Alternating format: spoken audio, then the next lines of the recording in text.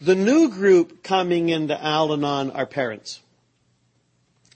And their parents, grandparents who are raising their grandchildren because their kids are out there. And it's a new thing. Now, I used to think that anyone in Al-Anon could sponsor anyone in Al-Anon. And this is an opinion, but I'm right. In some ways that may be true, but I have found I don't sponsor people married to alcoholics well because I've never been married. I've seen the movie and I've read the book and I get the theory, but I don't have the experience. And I tried sponsoring some married people and it just didn't work out at all. So I don't do that anymore. I can sponsor adult children because I know that crazy. Going to talk about that a little bit in the next few minutes. And then people who have kids. I don't have kids. I taught kids. That's different. I sponsor a fellow who has adolescent sons. And when he's having stuff with his kids, I tell him to go talk to another dad. Because dads know. Moms know. I don't know. Well, can't you just flunk the little guy? No, you can't do that. He's not your student, he's your child. Oh, okay, well, that's different. And I find what I need to do when I'm practicing a Perfect Al-Anon program is I talk from my experience. And if I don't have the experience, I refer them to someone else who does. I was in priest school in Berkeley in 1994 to 97. It was a wonderful learning experience. The Graduate Theological Union in Berkeley has 9 different denominations and 12 different schools. So you could each school had its own requirements, but you could take classes from any school. So you could study with Episcopalians, Lutherans, Methodists, Baptists, Dominicans, Franciscans, Jesuits, and all kinds of people in between. It was a great place to learn. And one of my mentors was an older priest named Robert Daly, who was very familiar with the world of recovery and was an Al-Anon person. And Robert Daly had a rough life. Went into the seminary and went to China to be a missionary. And after he was there a year or two, the Japanese came in and he spent some time in a Japanese camp. Like 3 years. And then the war ended and civil war broke out and he spent some time in a communist camp. And then they let him out and he went to the Philippines and they put him in a place where they starved him in school for a while. And few more things happened. Anyway, he had a nervous breakdown and crisis and we would say low self-esteem. I think prison does that to you. Even in our nice prisons here, it does it to you. The Japanese were a little tougher. And he had to rebuild his life. Out of his suffering came much wisdom. And that happens with grace and community, as you know. Anyway, when he was teaching us the class on how to hear confessions, which is how you listen to people who are doing a 5th step or a 10th step. People are coming and they're being very vulnerable. And people sometimes talk about officially what might be sin. That's a great big conversation. I usually don't go there. But, breaking laws or breaking commandments or doing something against your conscience. People also come talking a lot about their sorrow and their pain. So it is a great privilege to listen to this and make some kind of response. And Robert Daly said this, when you're in that position and someone is talking to you about their deep insides, pray for the grace to know when you're in over your head. Now see, I didn't think I could be in over my head because I was 35 years old and I've read a lot of books. And again, the arrogance shows up there. But his word stayed with me, and I have been in those situations where someone talks about something and I don't know what to do or say, and what I've learned to do is refer them to someone who's had the experience. I had a sponsee for a while who was a delicate cutter. She would cut herself. And this is a sign of deep trouble. And she'd been doing it for a while, and I'd been her sponsor for a while. And in Al-Anon, we say people sponsor people, you know. And so I was people, she was people. And she came to see me with this big secret, and she pulled back her arm and she just said, I do this. Now, I had the wisdom and the grace to know I have no idea how to handle this. And I referred her to someone who had much more life experience. And it was a good thing. There are so many things I'm not good at. There are some things I'm good at. But I need to know what that is. And I need to know when I am, what is the phrase, out of my pay grade. So referring, I think, is a good experience. Alcoholism, allergy of the body and an obsession of the mind. Dr. Silkworth. Dr. Silkworth loved alcoholics. Now, I hope this doesn't shock you, but a lot of medical people don't.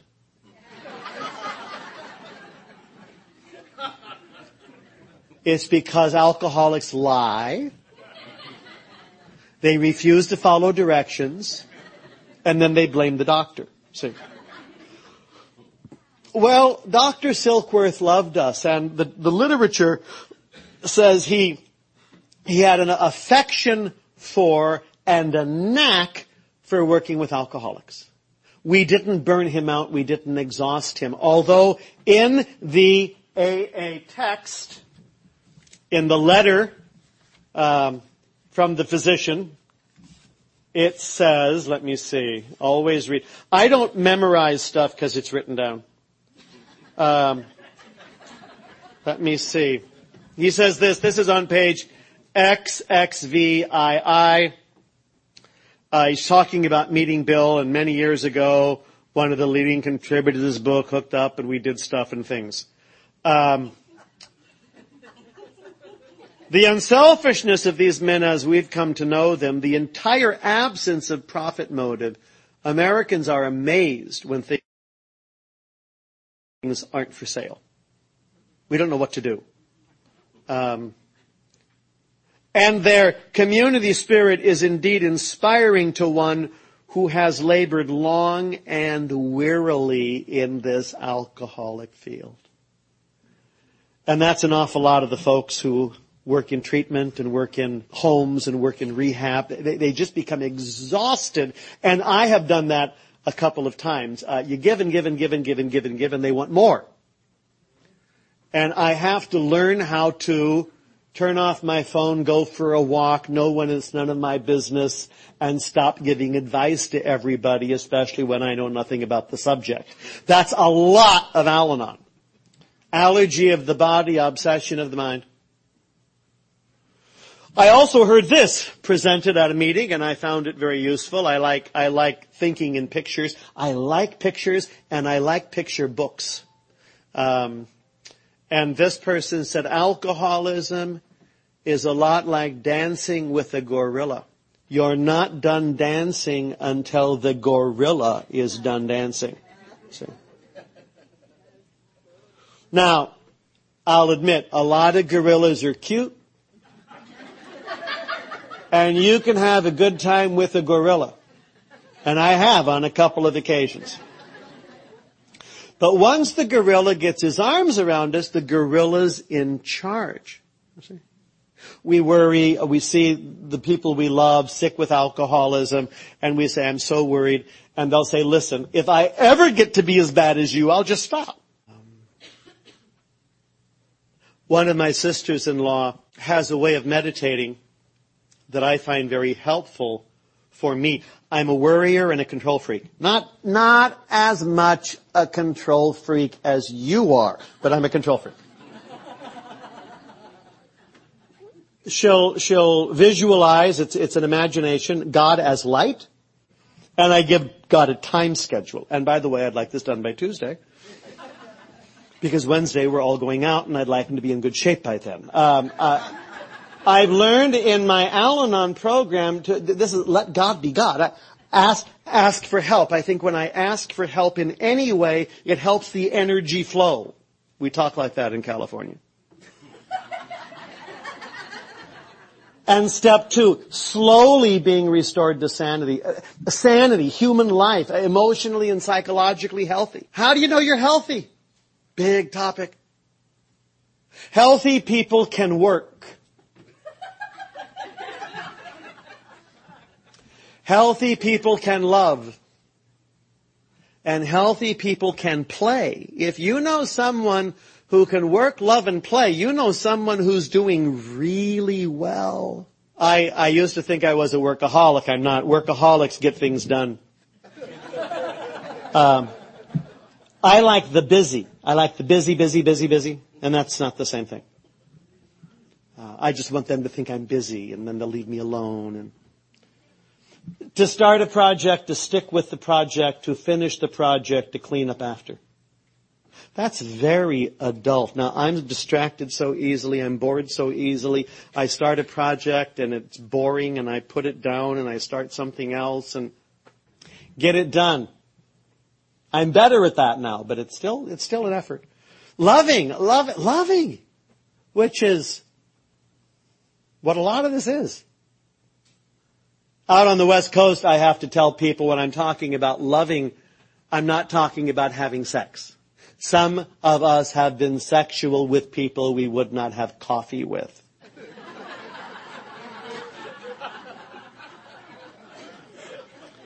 It's talking about the quality of relationships of human beings. Friends, family. Learning how to love with the powerlessness that's involved in that. There's just so much I can't do for people I love. Love is not control. Love is wishing well for someone else, but it's not control. When I was growing up, love meant control. I love you, therefore you must do the following 9 things. And when I was a young adult, whenever anyone said, I love you, I felt all the oxygen leave the room. Time to run for your life. Loving. Grandparents do this better than parents. This is generic now, not in every circumstance, but a lot of you notice grandparents and grandchildren get along real well. It's because they have a common enemy.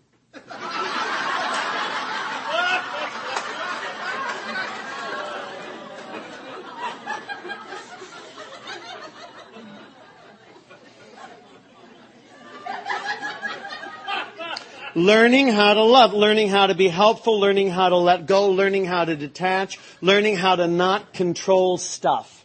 Loving. And playing, learning how to play, and this is my last point, and then I'm done. We'll get back together at 1:30, so you have some time for lunch and maybe a nap. If you fall asleep on these chairs, no one will bother you, I promise you.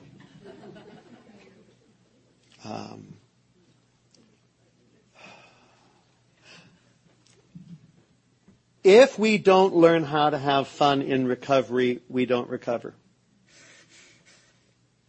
And for some of us, we have so much loss and so much grief and so much trauma that it's really hard to learn how to enjoy anything. So start small. Find something fun. I remember I was in therapy and the therapist asked me, so what are you doing for fun? I said, I go to meetings. He said, that's really good, but what are you doing for fun? Oh, we laugh very hard at meetings sometimes. And he just said, Tom, if you don't learn how to enjoy your life, you're not going to stay in recovery. So I had to find there are things that give me pleasure, there are things I enjoy doing, and we learn that through trial and error. Some stuff that works for me is not going to work for you. But there are some things I really like to do. I like gardening, I like cooking. I'm not a professional gardener that has to do it 7 days a week for money, so I can still enjoy it. And I haven't cooked meals for an unhappy family 3 times a day for 20 years. So I can cook pleasantly, you know. I like doing that. And I like other things. I like music. One of my friends is a musician, and he also is a critic, a musical critic, like he writes reviews. Their mental experience is completely different from mine. But he would get tickets anywhere in the San Francisco Bay Area, 2 tickets for anything musical happening. And so he could choose every night anything to do from 5 or 10 choices. And he picked me up once and he came over to the East Bay. I was his date. And we went to hear jazz, some Cuban jazz musicians. Now, I like jazz, but I really don't know much about it. I don't know anything about Cuban musicians. This guy played at a jazz club in Oakland called Yoshi's. And people come from all over the world to go to Yoshi's. And I didn't even know that. I lived in the same town, but I've been busy thinking about myself. So we went, and this guy, he was a pianist. He played away, and there was a guy on a horn, and there may have been someone on a bass fiddle, and they played. Now, I liked it. But I looked around for the people who were real jazz people, and they loved it. Okay, now I can enjoy their enjoyment, you know? And I learned stuff, and it was out of my comfort zone, and now I could go again and maybe have a better time, because I'm very guarded when I do new things. But the whole world of live music is life-giving for a lot of people. Going to the beach, finding inexpensive things that give joy. I would highly recommend it. So work on that this afternoon. We're going to come back. Before you come back, do something fun. It doesn't have to be long. Only 2 or 3 minutes will qualify. But I know some of you need assignments. You know? So you can check it off. I had fun for 4 minutes doing something. There's a little pool to stick your feet in. There's a shop to wander through and gawk. There are people to have conversations with. If it's fun, it qualifies. Telling your sponsor you can't get back to them. That could be fun. Find different ways of enjoying yourself, you know, that don't hurt anybody. Oh well.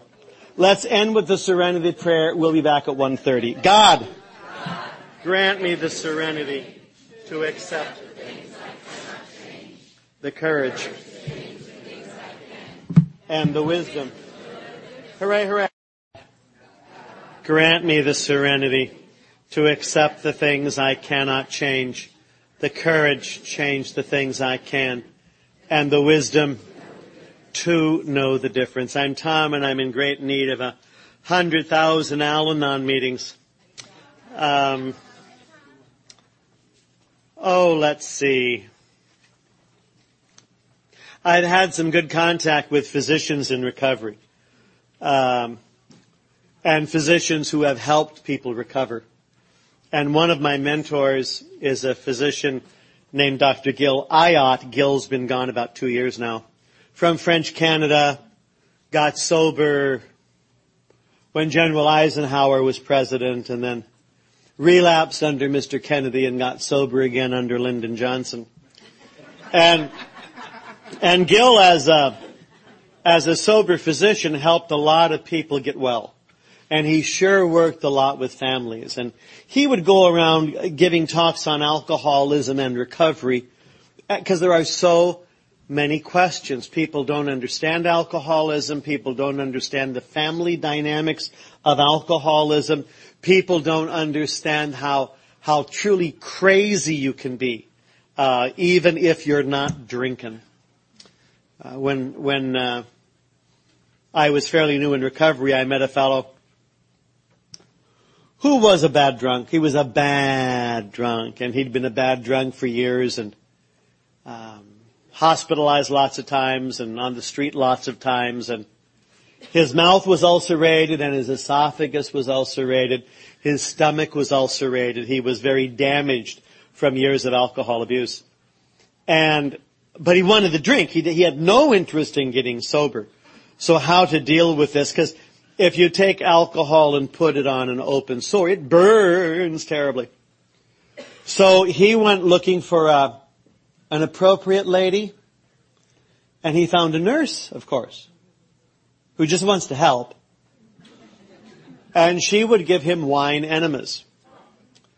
Now, perhaps you haven't thought of wine enemas. This could be a step up or a step down for some of you. I'm not sure. There's no ulcers down there. At least there weren't yet. And wine in the bowel is absorbed instantly, and you're very, very drunk, and that's what he wanted. So you could imagine their conversations about room temperature or chilled or, red or white. I do wonder about things like that. Now, we haven't gotten to the crazy part yet. So far, it's just another day at work as far as a lot of us are concerned. The crazy part was he was a violent alcoholic. And she would give him his little enema, and then he would get very, very drunk and very, very violent and beat her unconscious. And she was hospitalized 3 times in 5 years, something like that. Broken bones and broken jaws. So the question that I would present to the community for discussion is, which one's crazier? Which one's crazier? And I think she wins. She's just trying to help. She just wants to be nice. And she is very clearly enabling someone not just be sick himself, but endanger her life. And so recovery, there's a discipline to recovery. And to help to get out of people's way, to stay out of the cage, there are things we in Al-Anon need to learn how to do, one of which, of course, is learning about how the disease works. Dr. Gill would phrase it like this when he would talk to groups. He said, alcoholism is a disease that has 3 distinct phases to it. Phase 1 is the fun phase. This is when it's fun. Now, a lot of people don't think alcohol is fun. They don't know. They don't know that it's the best time you can have if you're an alcoholic. Fun. Stage 2 alcoholism is called fun plus problems. It's still fun, but you start to have problems. And stage 3 alcoholism is just called problems. The fun's gone. But you keep doing it. You're in the gorilla cage. You don't know what else to do. You're trapped, and you're trapped on many, many levels. You're trapped in being very immature and manipulative and charming, and immature. I don't know if I mentioned this morning, but there was a fellow who was talking to his father, and he said to his father, Dad, when I grow up, I want to be an alcoholic. And his father said, son, you can't do both.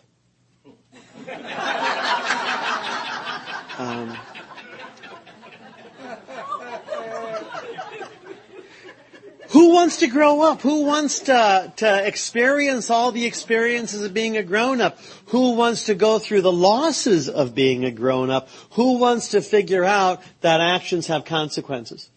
And that's how people learn, and I need to let people have the consequences of their actions. This takes a long time, and it's important to know that for a lot of people we love, pain can be their best friend, because otherwise they'll never reach out for help.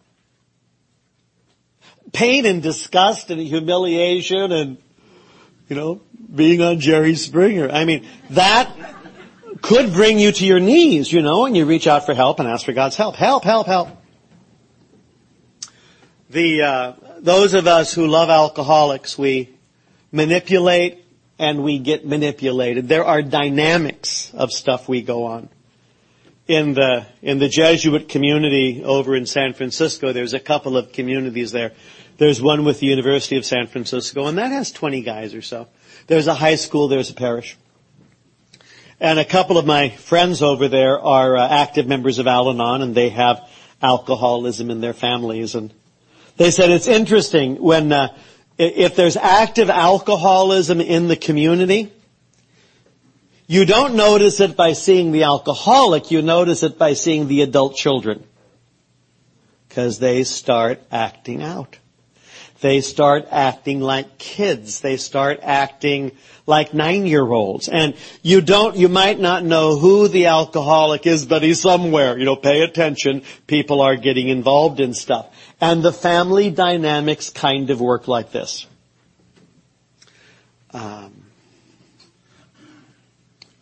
There's your alcoholic. Then there's your person who's obsessed with the alcoholic. And then you have kids. And frequently it breaks down where the oldest child plays the role of hero. Mom and dad are busy. Someone has to raise the family. This is the child who raises the other children, feeds the other children, makes sure the other children do their homework. This is the kid who's a very, very good kid. If you're a teacher, this is the kid who's 14 going on 35. And if there's an emergency, you can trust this kid to do it. Help, please. We need help. This kid fits in. This kid edits the newspaper. This kid is captain of the football team. Would be the head cheerleader if he could arrange it. This kid is a public figure and takes care of everything. Great future Marine, great future cop, great future social worker, great future nurse in intensive care unit, great pastor or archbishop. This is the person that takes care of a lot of things. Well, frequently, not always, frequently the second child reacts. And the second child plays the role of scapegoat. The kid in trouble. The kid who also wants attention, but there can only be one hero per drama, so this kid will be the bad kid. This kid smokes. This kid gets in fights. This kid might end up in juvenile hall. If a girl pregnant at 14, how did it happen? I don't know. It was so quick. And the problems of the family can focus on this kid. Why aren't you more like your sister? Why aren't you more like your brother? But you're getting attention. The third child in the family doesn't want any attention. This kid just wants to be left alone. In the family photo album, the oldest child, there are 10,000 photographs. Second child, 5,000 photographs. Third child, no photographs. Even in the family group photo, there's no photo. This kid escaped. This kid is gone. This kid doesn't want to get noticed. This kid never volunteers for an answer in school.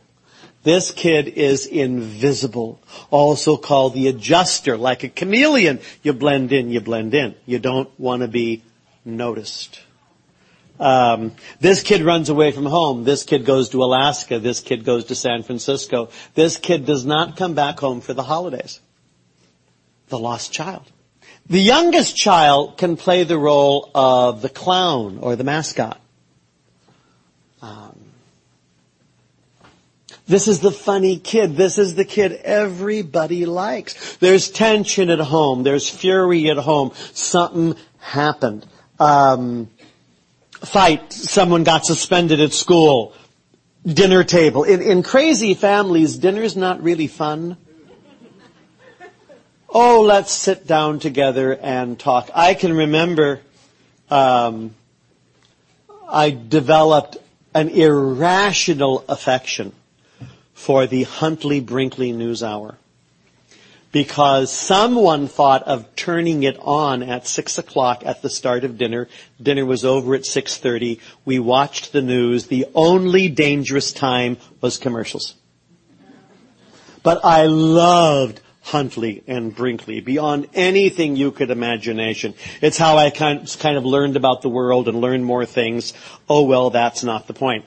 But say there's a lot of tension. Say that one of the parents is ready to blow. Now, it doesn't always have to be the alcoholic. Sometimes the alcoholic is the nice one. Dad's passed out in the kitchen. who's the crazy woman in the kitchen cutting things, see? Sometimes kids in the family are much kinder to the alcoholic than they are to the person who held the family together. That's not fair, but it happens a lot. So what the clown will do is something silly to break the tension. Pull the cat's tail. Spill the milk. Do something comical. Get everybody laughing. Everyone laughs, the day is saved, and you are a hero one more time. You're a very useful member of the family crazy system. Now that was me. That was me. And I found even as I carried these survival skills with me into adulthood, if there's tension in the room, I really pick it up fast. I'm terrified of people fighting. I don't want people arguing. I don't want voices raised. It makes me stop breathing. I get sweaty and panicky. I was working in West Oakland, early 1980s. We were doing social work there, and we had a staff. And adults disagree and discuss things. And sometimes argue. Fairly. You're not saying pig, swine, war criminal, but you discuss things. Yes, I like this. Ideas are talked about, presentations, tension in the room. I would become so aware of the tension in the room, I would just start acting out. And I was 35 years old. I would start being funny, making comments, make side comments, get people laughing and break the tension. Now, I saw myself as charming. They were furious at me. Because if I was present in the room, there could be no honest discussion about anything. I'd interfere. I was rescuing the family one more time. And what I had to learn is this, and this took, I'd say 5 years of Al-Anon. If I'm in a group, if I'm at a meeting, and something hilarious occurs to me to say, it's because there's tension in the room. And I should keep my big, fat mouth shut and let people have their feelings. Instead of trying to perk everyone up because I was interfering in honest conversation. Now, I can do that, but it doesn't feel good. I want you to know this doesn't feel good. I'd much rather be funny at a meeting or make some interesting wry remark. And I sometimes only know how uncomfortable I am by how amusing my brain gets. By the way, of the 4 children in the family, say there are 4, that youngest child is the most likely to commit suicide. Just statistically. The second child, the scapegoat, is the most likely to get help because that kid might end up in juvenile hall before anyone else does. One kid moves, everyone else adjusts. Scapegoats become heroes, lost children become scapegoats. What happened to you? You were such a nice kid when your oldest brother was in town, now you're a jerk. There is a dynamic thing in the family. And here's a way of understanding that. These are survival skills. Not living skills, but survival skills. And what we have to learn as we grow up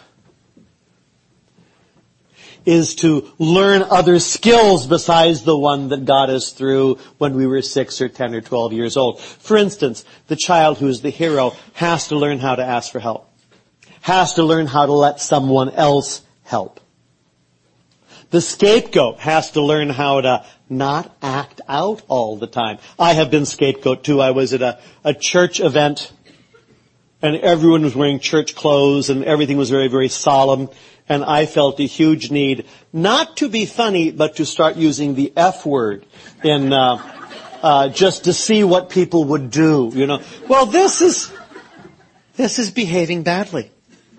But see, I was anxious. So I'm going to be verbal. And anyway, I think I did that for a while, and now I do that less. That's good. The lost child who learns how to make himself or herself present, to get found. And the scapegoat, not the scapegoat, but the mascot learning how to let other people be. Claudia Black has done a lot of work on crazy families. She was the middle child, the observant child of both parents alcoholic. And what she'll put together is that crazy families run by 3 rules. Rule number 1, don't talk. Rule number 2, don't trust. And rule number 3, don't feel. Don't talk, don't trust, don't feel. You'll survive. So as recovery begins, we have to learn how to talk about things directly, and that was not a skill I had. My family was not violent, and we didn't go to jail, and we didn't beat each other. We used avoidance and denial and circumlocution. We talked around things. We indicated problems without ever really pointing to them. I have a suspicion that Agatha Christie was an adult child. The way she thinks and the way there are clues and you have to guess the clues to find out what's going on. I get that very much. Also probably Arthur Conan Doyle with Sherlock Holmes running around solving crimes. It's Byzantine. You know, if you're a Star Trek person, and I am, it's Vulcan chess, you know, 3-dimensional chess. Something moves over here and there's going to be a reaction over here. It's very complicated in the Crazy family. Because you have to communicate without communicating. And we get really good at it. What I liked about meetings, for the most part, is that at meetings, people focus on speaking simply and directly about real things. That's not what happens in Crazy families. Simply and directly about real things. Don't talk. We're not going to talk about the alcoholism. No. We're not going to talk about the mental illness. We're not going to talk about the suicides. We're not going to talk about the crazy people. We're not going to talk about the runaways. We talk about the weather and everyone's health. And from that you figure out what's going on. In my family also, we had Irish Catholic Democrats on one side and Swedish Lutheran Republicans on the other. Those were the two big groupings, and then there were the minor groups in between who would go back and forth. In the Swedish Lutheran Republican group, we never talked about the alcoholics. We talked about the nervous people.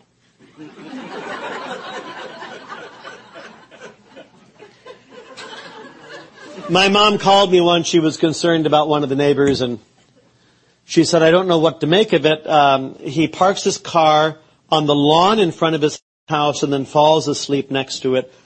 And what did I think? And as a college graduate, I said, does he drink? And she said, well, of course not, but he's very nervous. Now, if my mom thought you were nervous, it means it's time to get sober, because that's how she sees it. On the Irish Catholic Democratic side, we didn't have alcoholics either. We had characters. And what that really meant was don't let him drive. That's what it meant. So, part of recovery is learning how to talk about real things. Alcoholism, drug addiction, suicide, manic depression, the things that make up our lives. My tendencies and inclinations, my defects of character, and my obsessions. I need to keep an eye on these things, because they're there. Don't talk. Don't trust. You don't trust anybody. People betray each other. People manipulate each other. People are selfish. Today's confidence becomes tomorrow's ammunition. And you don't have to be a real slow kid to figure that out. And you do get to a place where you just shut down, close down, and how are things just fine, thanks. You don't trust anybody. Don't talk, don't trust, don't feel. Because if you feel anything, you feel lousy. When I began going to meetings and asking God for help and listening to other people do things, slowly, I started learning how to feel. And it was not comfortable at all. This was not nice. This was not polite. My first feelings were catastrophic to me. I had to learn a new language, which is the language of feelings. And I thought I was losing my mind because I was having emotions. Took a long time. Found out that what anger felt like, what fear felt like, what makes me angry, what makes me afraid. Inventories are helpful on this. And after I was in recovery for a while, I had to start paying attention to that whole process of grief. Grief is part of recovery in Al-Anon. There's even a book out on this now that talks about the grief process. One of the reasons that grief is such an important part of our recovery is because there have been such tremendous losses if there's alcoholism in the family. Alcoholism, addiction, compulsive, wacko, crazy takes its toll. I talked to a physician in Berkeley who worked at the methadone clinic. This is not an optimistic place, the methadone clinic. And she was not an optimistic person. And she said in her work with heroin addicts, what she noticed was that if someone gets off heroin for a while and then other things, and becomes a clean and sober person, part of their healing process is to visit a lot of empty places. Well, I think that's very true for those of us who love alcoholics. There's a lot of loss, there's a lot of empty places. The grief for some things that never will be. All the losses. And part of loss is to feel sad, and part of loss for me is to feel numb, and part of loss for me is to be mad, and then I have an experience of acceptance, and then it starts all over again. Lots of losses. Elizabeth Kubler-Ross, who is someone I studied with a little bit, I liked her a lot. She, Swiss, German-speaking Swiss, came to the United States, and physician, psychiatrist. She worked for a while with the parents of murdered children. That's a pretty special group of people to experience grief and horror with. When she was a little girl, it was the end of the Second World War, and she went with the United Nations as they went in through Europe. And her first job, I think she was 17 years old, was to go into the concentration camps and find the children who were still alive. That was her first job. So she had a knack for working with real hurt people and people who'd been through great trauma. And she's the first physician who says out loud that dying is a normal part of living, and that we all get to die, and there are stages of grief and loss. There's denial and acceptance and bargaining and anger and then acceptance finally. And I just found it very helpful to start to learn some of that language. It was very helpful in my head, but I also had to have the experience of feeling the feelings. And I'm better at this now. I'm really better at this now. But sometimes when I'm having a real feeling, it freaks me out. I'd much rather it just pass. If I had no feelings, I think I'd be more efficient, But some days are really long, and some things really hurt. And what I choose to believe is this does not mean I'm doing it wrong. This means I'm doing it. Walking through this stuff. If you love alcoholics and addicts, there's going to be a lot of loss and a lot of wreckage, and we get to learn to grieve together, and we get to learn to grieve, and I get to let you grieve. Instead of saying, oh, you're having a feeling, quick, let's do something. No, you get to grieve sometimes. I do too. Spiritually, when we're talking about this spiritual program, one of the images that gets used over and over and over again for the work that we do and the changes we go through, it's called you are on the journey or we're on the path or we're on the road to recovery. I like all of those images. I think they're dynamic. And I think it indicates we're going somewhere, trudging the road of happy destiny, I think ultimately happy. But journeys, they're uphill and downhill, and I don't frequently want to leave any place that's comfortable. There's a retreat leader and a teacher named Anthony DeMello, and he talks about people being asleep, and he says most of us are asleep. We live in our sleep, we marry in our sleep, we have children in our sleep, and we die in our sleep, and we never know that we were alive because we've been so sedated, so unplugged, so shut down, and that happens to a lot of us from crazy backgrounds. We shut down. In fact, if I'm caught by surprise, I still shut down. But I don't stay shut down for months. Might be a couple hours or a couple days. And then I have feelings again, and sometimes they're red and sometimes they're black. I remember when 9/11 happened, living on the West Coast, I was waking up just when the first plane hit the towers. And I went downstairs. It made no sense at all. I went downstairs and I had no understanding for this. And then the second plane hit the towers in New York, and I remember being confused and baffled, and the towers collapsed, and I just shut down completely. I don't know what I'm feeling. I don't know what I'm thinking. I don't know what just happened. Went to a meeting that night, and a young woman was talking, whom I've never seen before or since. She said, there are really big things happening in our world. There are big issues and big events. But in meetings, we focus on our recovery and our experience and what it was like and what happened and what it's like now. And she said, so I'm just going to tell my story, even though I know compared to anything going on outside, my story is very insignificant. But that's what we do here. And she shared her story, and the topic was, it's a great Al-Anon topic, when the world blows up and falls down, what do you do?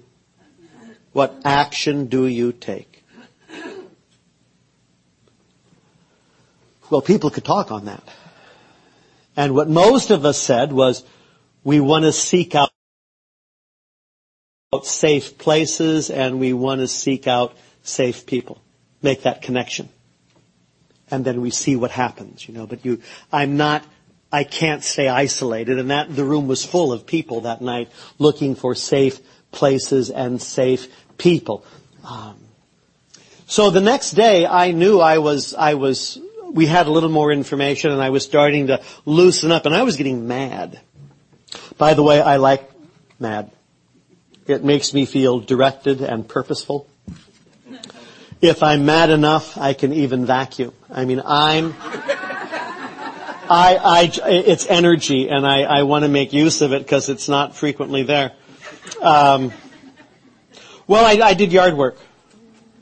I had a yard overgrown with weeds and things and crap and stuff, and I needed to be physical, and I went out and I started digging and pulling and digging and pulling and digging and pulling. And there was a rose bush, a tree rose, that had never thrived. It had never thriven. What's the word? Thrived, thriven. It had never really done very well. And there it was being, in Texas we'd say puny, puny and pathetic. And I had talked to it before. And I, by the way, to help my anger, I turned on one of the talk radio shows, Who's Always Mad. And if I'm listening to someone angry, it helps me get angry. So I was listening to this fellow blow his hard, and just got madder and madder. And I remember walking by the stupid little rose and yanking it out by its roots. And then I left it there as a warning to the others. Well, it took a while to work through some of that anger because there was a lot of it. But I found it comes and goes. It's like grief. It comes and goes. It comes in waves. It comes and goes. But I have to find something to do with it because I don't want to live in that place. And I sure don't want to do anything that hurts me, and I sure don't want to do anything that hurts you. The journey. There's an American poet named Mary Oliver. We as Americans don't value poets, and we don't know anything about them. We like other forms of entertainment. In Russia, poets are considered national treasures, and in Japan, you're considered respectable if you're a poet. Here, we want to know what your day job is, we don't respect poets. Mary Oliver she's been writing a long time, she's still alive. She is a real American voice, and she is in love with the great outdoors. And a lot of her stuff is about the trees and the plants and the animals and the this. I just find her captivating. But in one of her poems, she writes about the journey of being alive. And I don't know if she is connected with the program or not, but here's what she writes. One day you finally knew what you had to do. One day you finally knew what you had to do. I go through periods when I don't know anything. I don't know what I'm supposed to do. Everything's vague. There's so much to do, the cat box and the socks and the kitchen on fire. But one day you finally knew what you had to do. There became clarity, and there became purpose, and there became focus. You knew what you had to do and began. You took steps. You took action. Though the voices around you kept shouting their bad advice. Did you ever notice how frequently bad advice is shouted? Shouted their bad advice. Though the whole house began to tremble. Earthquake country, tornado country. The whole house began to tremble, and you felt the old tug at your ankles. You're trying to get out the door, and they're just going to hold on. They're not going to let you go. Mend my life, each voice cried. Mend my life. Take care of me. Me. It's my turn. Me. Mend my life, each voice cried. But you did not stop. You knew what you had to do, though the wind pried with its stiff fingers at the very foundations, though their melancholy was terrible.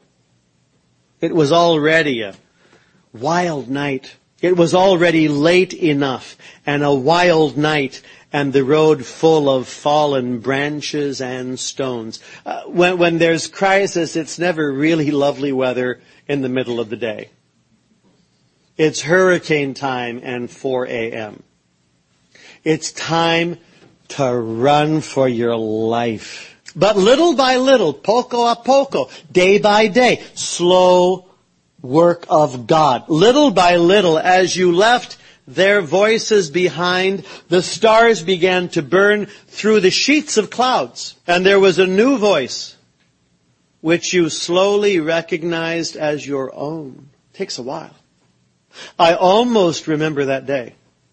I heard a voice, and it wasn't my dad, and it wasn't my mom, and it wasn't my third grade teacher who was nuts, and it wasn't the pastor who was crazy. It was me. My voice. You slowly recognized as your own, that kept you company as you strode deeper and deeper into the world. Not away from the world, but into it. My craziness and my isolation keeps me from making friends, companions, and allies. It keeps me from being someone who can work, love, and play. I'm isolated. Strode deeper and deeper into the world, determined to do the only thing you could do, determined to save the only life you could save. Poems should be read twice, and the second time without editorial comment. I heard Mary Oliver speak. It was a sign of civilization. It was a Dominican College of San Rafael in Northern California. An American poet came to read her poetry, and there were 500 people to hear her. I took that as a little flicker of evolution and hope in an otherwise dark year. The Journey by Mary Oliver. One day you finally knew what you had to do and began. Though the voices around you kept shouting their bad advice, though the whole house began to tremble and you felt the old tug at your ankles, Mend my life, each voice cried, but you didn't stop. You knew what you had to do, though the wind pried with its stiff fingers at the very foundations, though their melancholy was terrible. It was already late enough, and a wild night, and the road full of fallen branches and stones. But little by little, as you left their voices behind, the stars began to burn through the sheets of clouds, and there was a new voice which you slowly recognized as your own, that kept you company as you strode deeper and deeper into the world, determined to do the only thing you could do, determined to save the only life you could save. I think she's been there. And I think she made some decisions that weren't easy. And sometimes what I notice with the family's really crazy, if the system is really crazy, if you're the only one getting well, they will blame you and they'll think you're crazy. And it's your fault. And sometimes the only thing you can do is run for your life. We had a home group meeting, which has flaws. Let me tell you, there are things I wish we could change there and make it better, but we were talking one night about stuff. We had read some things from the literature, and somehow the topic of running away comes up. And running away is not the same as being on the journey, just so you know. And the first fellow who shared talked about when he was 11, he ran away from home. The other fellow, when he was 6, he ran away from home. Some of them were regular runners away from homes. And I listened to these men share, and things were impossible, things were difficult, things were. And I did not run away from home. I discovered books. I did not have to leave the house. I could open a book and go anywhere. And I loved biographies. And with the craziness at home, I became a voracious reader. And I still am. I still like it a lot.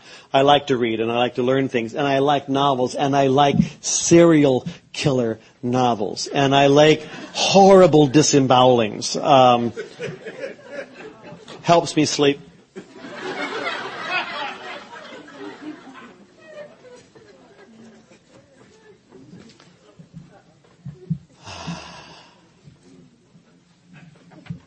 But what I need to learn how to do is be present in my own life. With friends, companions, and allies today. I have one more thing to read, and then we can take a break, and break for 15 minutes and come back for a final half hour, then we're done. Okay, how's that? Because it's a long day and I know you need naps. And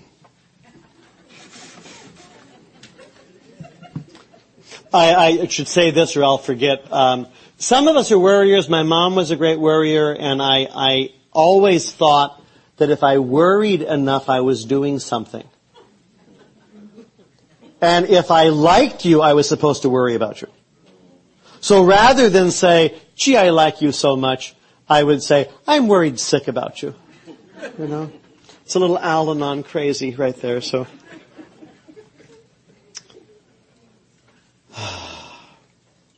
Most of us, this is from How Al-Anon Works for Families and Friends of Alcoholics, page 33. Most of us want the very best for those we love. And the best we can offer may be our refusal to contribute any further to their path of destruction. It's called letting go. We cannot make choices for other people. Boy, I'd like to. And I have. I was working with another priest. We were working together doing some talks, and I liked him, but I thought he was a little socially retarded. I didn't tell him that, of course, but alcoholic family worse than mine, and his dad was a drunk and a gambler, which makes it much more complicated. And we were going somewhere, and I'm trying to make nice to this guy because he needs some friends. Notice the patronizing, controlling thing here. And we were in Northern California. We were driving by Marin County, which is its own little part of the world. I don't like it very much, but it's there. And they had those sheep and cows and goats and horses on the hillside. And it was very pretty. It was springtime. And I said to my friend, look at those horses on the hillside. And he said, I hate horses. This is un-American. This is un-American. I mean, this is our national bird. You know, how can you hate horses? But I didn't ask right away. Although inquiring minds want to know, I figured, let's wait a while. And a day or two later, I just said, what's the deal with the horses? And he said, my father was a gambler. And there were a number of times that the rent money went to the track. He hates horses. Oh my. Well, we were doing something, and I did feel more evolved than he. More mature. And even though he was my age, I was treating him like a child. And we were in Los Angeles doing something. We were doing something together. And a situation came up.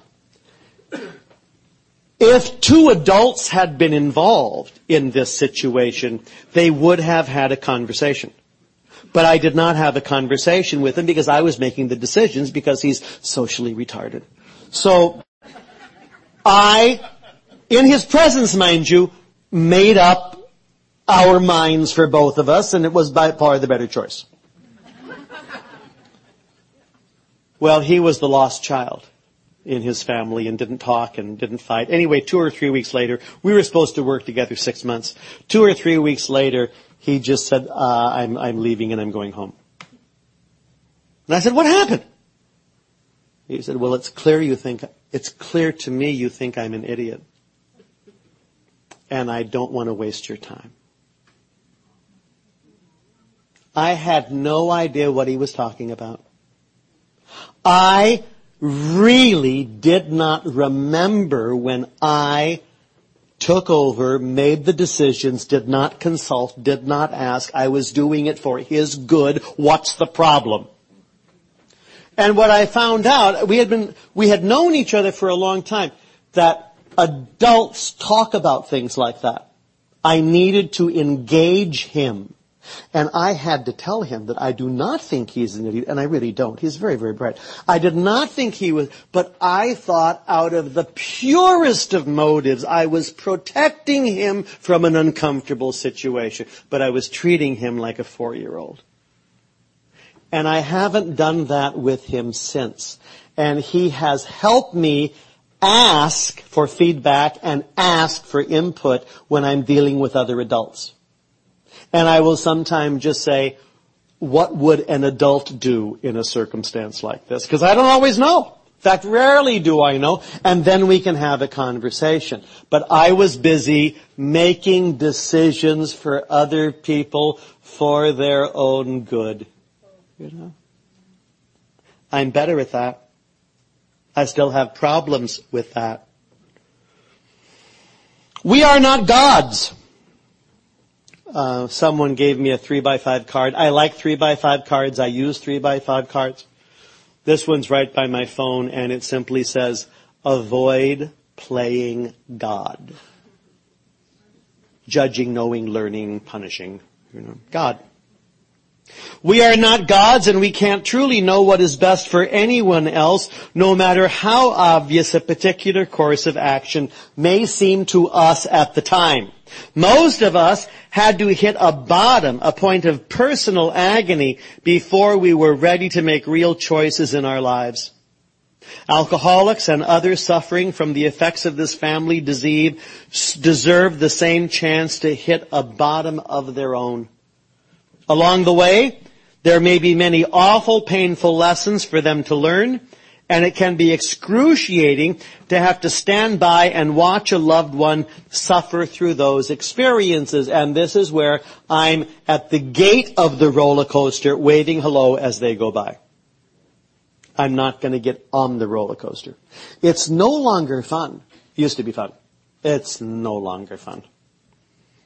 We cannot Some never learn at all, but we are powerless over alcoholism.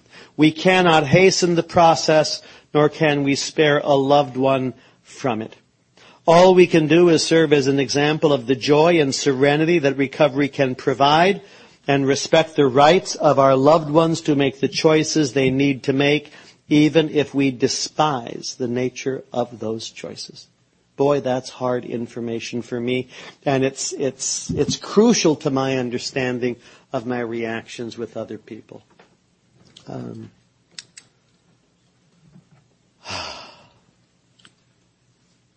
Let's take a break. Let's come back in 15 minutes, one more half hour, then we're done. And I think I don't have a specific date for when I got involved in Al-Anon. There were a couple of encounters with Al-Anon.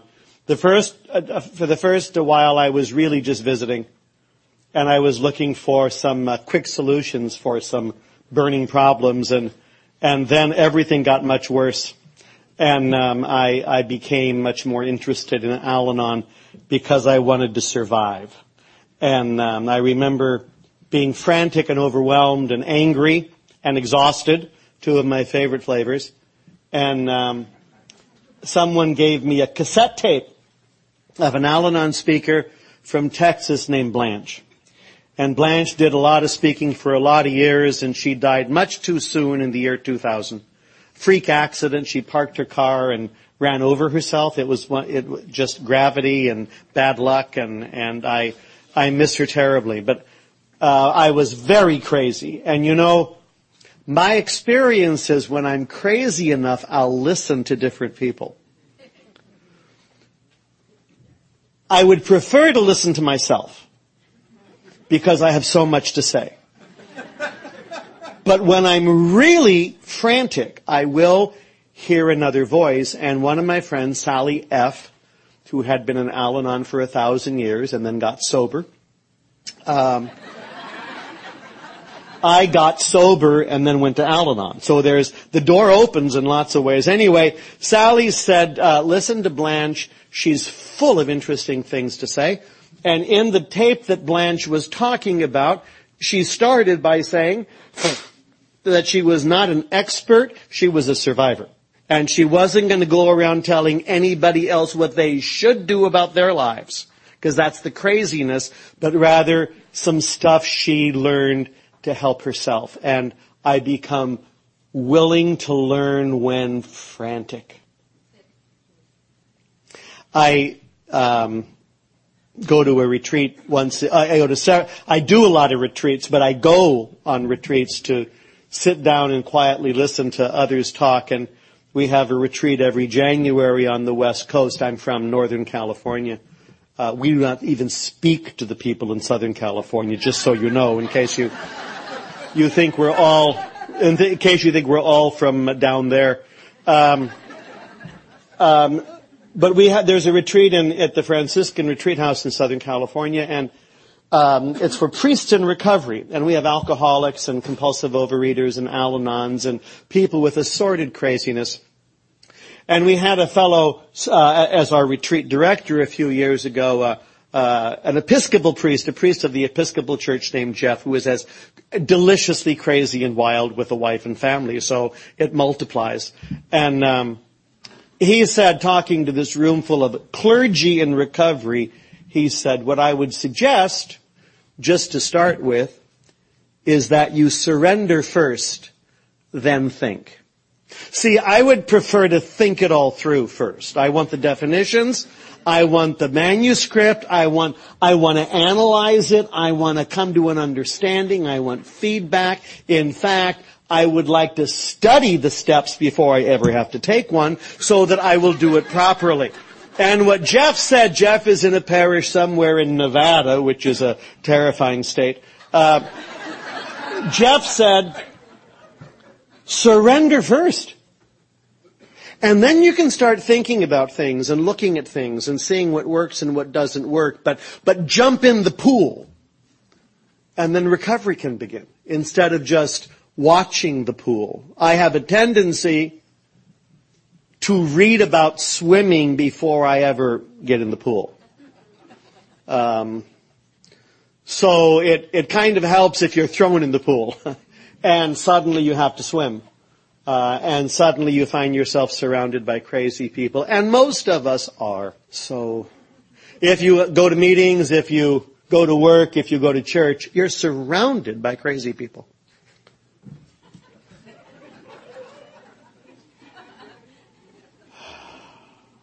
So I thought what I'd start with this morning is just some tools. Let me do a thing back on Blanche for a second.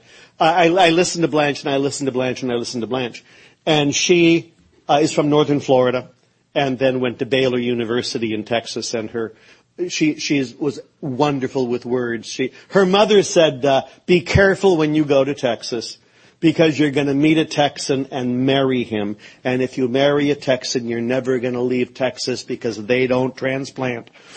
And she said, and I went and I did and I have. That was so, and she taught English to high school kids in West Texas, which I just full of sympathy for her as a teacher. She said a few things that I found life-saving right away. Number one, she talked about God a little bit. Her religious tradition is very different than mine. When she talked about God, I believed her. She said, as far as the God stuff goes, I was taught when I was a little girl that God helps those who help themselves. And I found out that's just not true. God helps those who ask.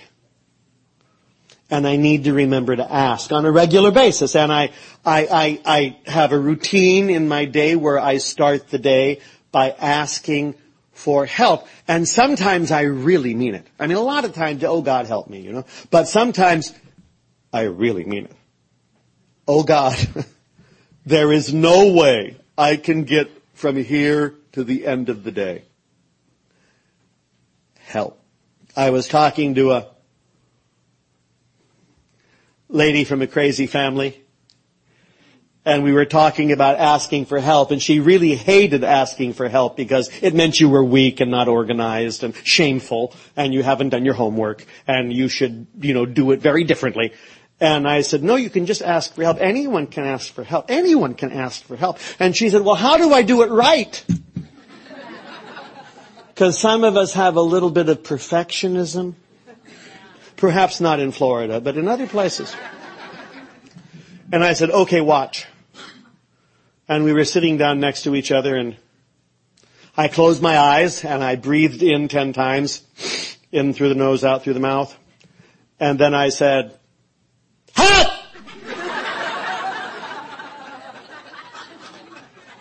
And I said, but you don't have to do the 10 breaths. I mean, you can just ask for help. And if you're not able to be verbal, what you can do is just take your white handkerchief, which you should always carry with you if you are a member of Al-Anon, and wave it in a public place. Just surrender, stop the fight, end the chaos. I won't hit back. I stop. Stop. Help.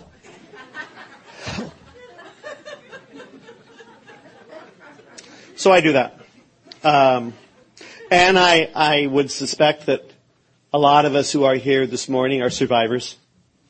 And some of us might be new to this, and some of us have been showing up for a long, long time. And those of us who've been around a little bit longer than the others of you, we get to share our experience, strength, and hope. And then we listen as you share your experience, strength, and hope. And I have found some things are very helpful, and some things are not helpful. And the stuff that's not helpful, it's okay. You don't have to do it, and you can just let go.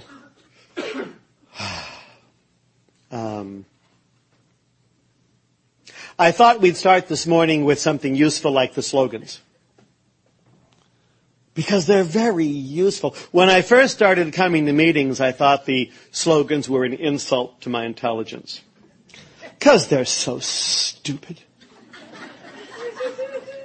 And it's clearly for people who don't have a college education. And I kind of felt sorry for people who would take them seriously. And now I'm of the opinion that they are the summation of all the wisdom of the Western world. And I love it when I get an email from a sponsee that has 26 parts, all of them on fire, if I can respond with a slogan. Like, keep it simple. Send.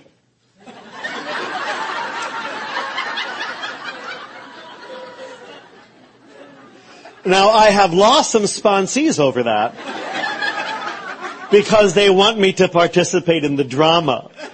And when I'm in my right mind, I don't. You know? I know some crazy people and wild people. A lot of us live on the roller coaster, and we live with people who are on the roller coaster. And when I was new going to meetings, I thought I was the only one on the roller coaster because everyone else was grateful for every golden step and having perfect days. And I felt crazy. And so I went to a meeting and someone talked about being on the roller coaster, and instantly I knew there were two of us. High, low, around, fast. High, low, around, fast. And I found out in Al-Anon that I can get off the roller coaster.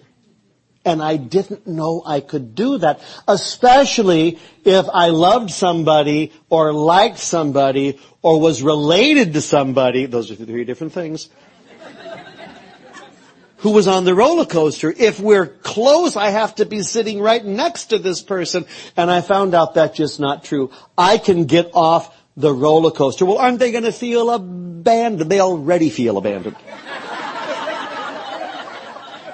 However, I'm there at the gate, and when they go by, I'll wave. Hello. So they know where I am. I'm right here on the ground, both feet on the ground, breathing quietly, having a hot dog. And when you want to get off the roller coaster, you'll know where I am. So, boy, there's a lot of drama and trauma with crazy. And I was at a meeting, and I don't repeat this. I don't always like meetings. And I don't always like the people at meetings. And I was explaining that to my sponsor. And he suggested that at some times, for some of us, meetings are like chemotherapy. You don't have to like it, and you don't have to like the doctor. But it will save your life. Took me about a month to call him back.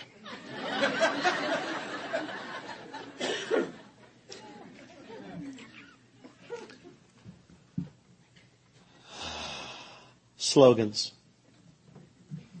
I live with a lot of adrenaline and excitement. Like I say, I do like that. And when I was... I've been in the Jesuit community for many years, and I was ordained a priest in 1978, and my first job was in a real crazy parish in downtown Hollywood, California. The Church of the Blessed Sacrament on Sunset Boulevard between Highland and Vine. And it's open 24 hours, and we have a staff of guys working there, and they're all, it's like war in the trenches, 1914, 1918. The place is full of lunacy. There's insane people, and there's tourists, and there's prostitution, and there's drugs for sale, and that's just the choir. You know, we're not talking about the people outside. Okay. I'm newly ordained. I'm 31 years old, maybe, I guess somewhere around there. And I'm young, and I'm very energetic, and the phone rings all day long. And sometimes the phone calls are peaceful, and sometimes they are full of emergency. Hospital runs and people who need to see you, and it's like being a doctor in a hospital. You're on 24 hours, you're off 24 hours, you're on 24 hours. It's a great place for someone from a crazy family. And down Sunset Boulevard was a little motel that had hourly rates and mirrors on the ceiling.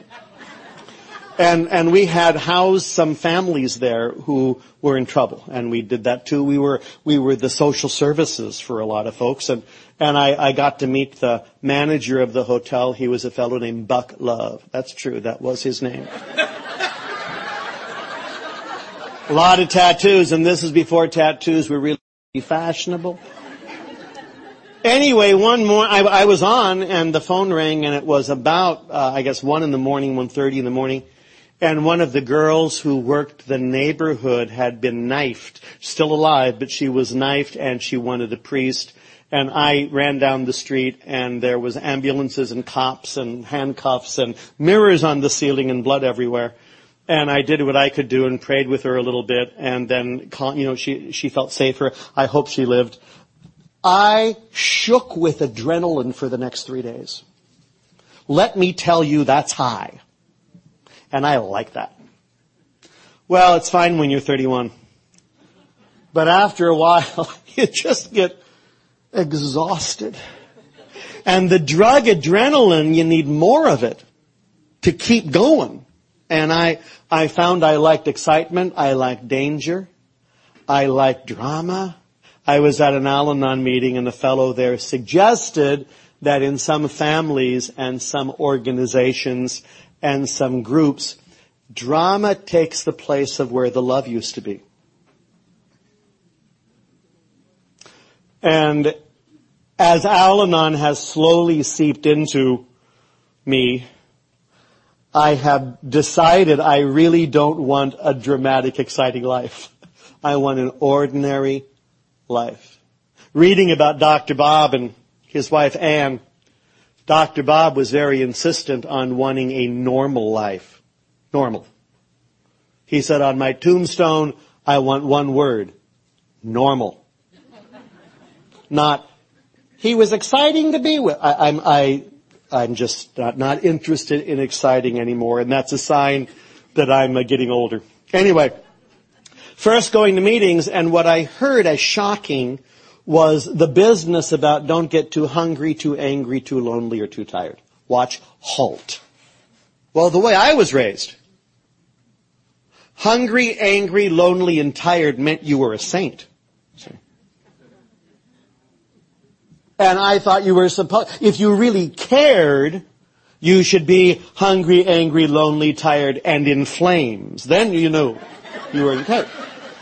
And it's just not true. Hungry, I have to keep an eye on that. I have to remember to eat. I have to remember to watch the anger, watch the lonely, and watch the tired. And at this advanced age of 63, these are real crucial to my mental health.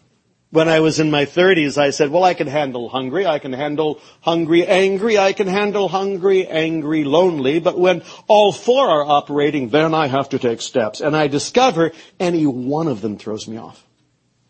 My perceptions change, my understandings change, and a lot of it's your fault. So, watch what I eat. I have regular trouble with that. Angry. I get angry. And I mentioned this at a meeting, and someone said, well, if you were really spiritual, you wouldn't. And I said, thank you. That's so helpful.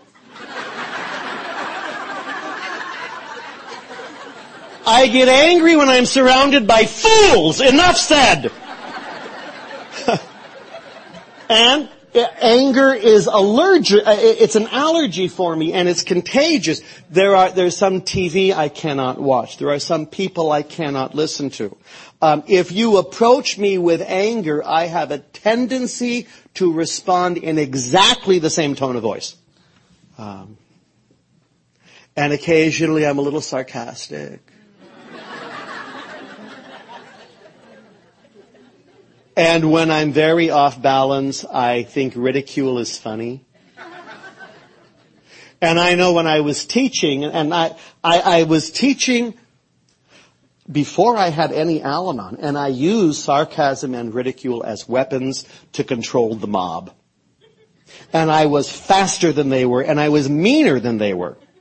And I remember I was sober a couple years, but my behavior was raw and about power and control and manipulation, the favorite Al-Anon dance. And we had class evaluations, and one of the students, a bright young man, said, The class is interesting, the material is good, but I will never take a class from you again. You have a way of making people feel real small. Now, I knew exactly what he was talking about. And I had no idea what to do about it. It took some time and asking God for removing the defects of character that stand in the way of my usefulness. And slowly that has changed. I can still do it, but when I do it now, I usually feel nauseated and sick afterwards. There's a bitter taste, but I can still do it. So I have to watch the angry. I'm a gardener. I go outside and garden. I yank things. I pull things. I cut things down. It really helps. I have found that sitting in my room asking God to remove my anger has not worked once. I need action. Lonely happens to me too sometimes, and it's just, I've been going to meetings for so long and no one called. Make some phone calls, send some emails, go to a meeting, say hello to the newcomer, be nice to the cranky old timer. That's some of how I deal with lonely, but it comes and goes. And tired, this is part of crazy family stuff. I don't have any indicator in me that says, you're tired, lie down. I don't have anything like that. Stop now, you're done. I have to look at my calendar and plan tired. You've been busy for 6 days, take a day off. Halt. I also heard this as a slogan I found very helpful. Wait, W-A-I-T. Why am I talking?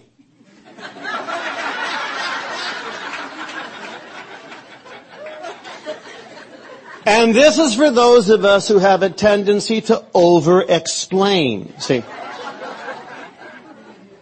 my mother was very good at this.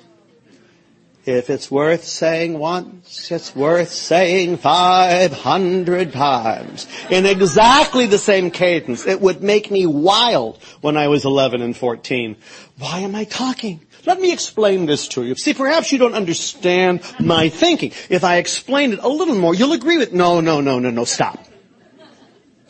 One of my friends is Marilyn H., who's from New Jersey, and she's been in the program a long time. She's been an active member of Al-Anon for a long time because of a daughter and a grandson who sent her right to the edge. But her interpretation was not just wait, but waste. Why am I still talking?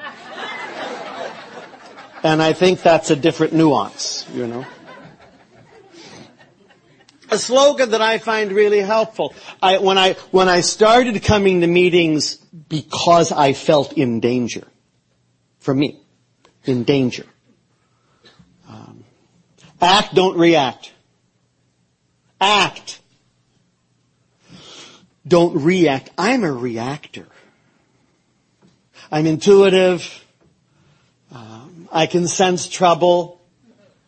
I was the youngest in my family, and we had all the drama you could want. We had Catholics and Lutherans and Masons and Jehovah's Witnesses and Mormons.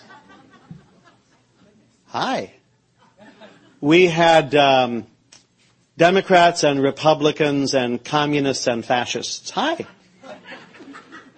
Let's get together for the holidays.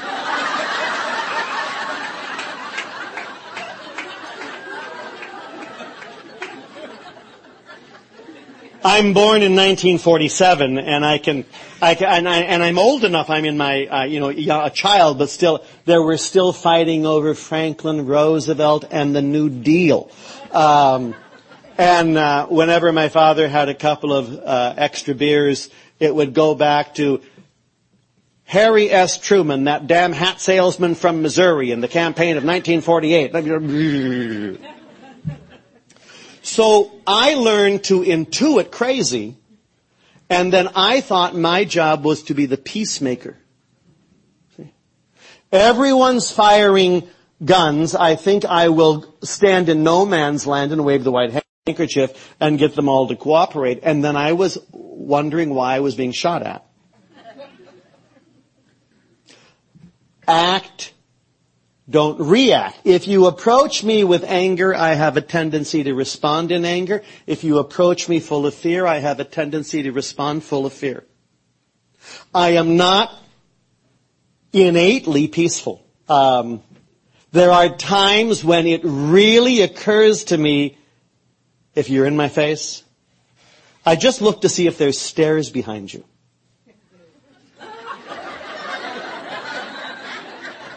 A simple little push doesn't leave much of a mark.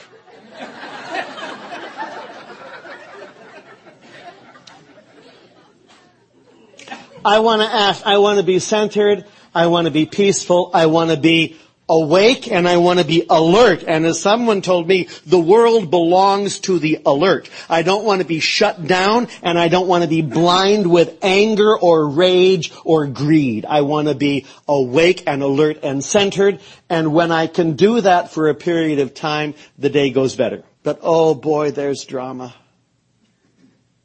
One of my brothers married into a family where they sue each other. They're getting ready for a Jerry Springer show. And I will confess this to you, but please don't repeat it. I watch Jerry Springer and I get it. I mean, that's where I'm headed if I don't get to a few more meetings this week. Keep it simple. Keep it simple. Well, I like complexity. I like looking for root causes. I love reading books with footnotes. Big appendix. And the adrenaline that comes up in my brain and my heart looks for complexity. I was doing a little bit of traveling and I wanted to see everything. Let's go here, let's go there, let's go here, let's go there. Let's see all of Florida tomorrow. And I have to remind myself that I want to keep this very simple. I can just stay in one or two places for several days. If it's Tuesday, it must be Belgium is not a comedy, it's a nightmare. See? I want to be able to stay around for a bit. I work that to my advantage. I'm rather fascinated by travel and different places and different people. And over the last 15 years, I've gone to Asia a lot. And I really don't like being a tourist, but I like seeing things. I like meeting people. So what I was able to do was combine some things. And I got to go over to Thailand, to Vietnam, to Myanmar one summer and teach English. So I got a chance to spend some time there. I got a chance to meet some people. I got a chance to get a little bit under the culture. I taught English in mainland China in 1995 for a whole summer, and I did it completely wrong. I didn't meet enough people. I was isolated. It was hot. I didn't like them. And I found out that I am in my own way again. Say hello. So the second time there, I was a little friendlier and a little more available, not as guarded and protected. And if you're from a crazy family, you know guard and protect. I remember Blanche on one occasion, in that same tape that I listened to 70 or 80 times before I met her, she said, some of us, we want to protect ourselves, and so we want to build a safe place, and we find out instead of building a fortress, we built a prison, and we just can't get out of it. We don't know how to get out of it. We are trapped by our own stuff. And that's me on a bad day. Anyway, there I was in China, and we're leaving soon, and I was teaching adults. I don't teach kids anymore because I just don't have the resources. I don't have enough Al-Anon to teach children. But adults are kind of fun, and there were these were Chinese English teachers, and they read and write English as well as you or I, but they can't talk because they don't know the sounds. In fact, I think the statistic is there are more people who read and write English in mainland China than who speak English in North America.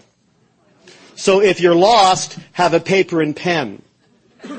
Write stuff down and they can read it, but they don't know what you're saying. Anyway, there we were. And a couple of my students really looked like pretty rough guys from the north of China. Tough, in their 30s, and I just was convinced they didn't like me, of course, because I just want you to like me, please. I'm the youngest in an alcoholic family. Please like me. We'll get along. But I was able to maintain some boundaries, and I was respectful. And anyway, the night before I was leaving China to come back to the United States, this guy said, a group of friends are going to be getting together. Would you come? Well, 2 years earlier, I would have said no, because I know they're going to kill me. My sense of danger, you know. But I said, okay, so I was waiting, and he showed up on a motorcycle back. And what I learned in, motorcycles if you're riding on the back of a motorcycle, it means death. That's what it means, and you're going to be killed, and it's going to be very sad. And you hope for death because you don't want crippled. And do you see how my mind works as I'm evaluating situations? Anyway, I hopped on the back, and I had no idea what to expect, and I was sure not in control, and I asked God for help. Help him drive, help us get there. We got there, and it was a bunch of young Chinese men and women, and there were like 8 or 12 of them. And they were all they were planning to migrate from China to Canada. They wanted out of China. They wanted a different future for themselves and their children. And this fellow I was a little afraid of, who looked like he was such a tough guy, a father and a husband, and he wanted to know, if I take my wife and my child to a whole new universe, am I being a good father? Am I being a good husband?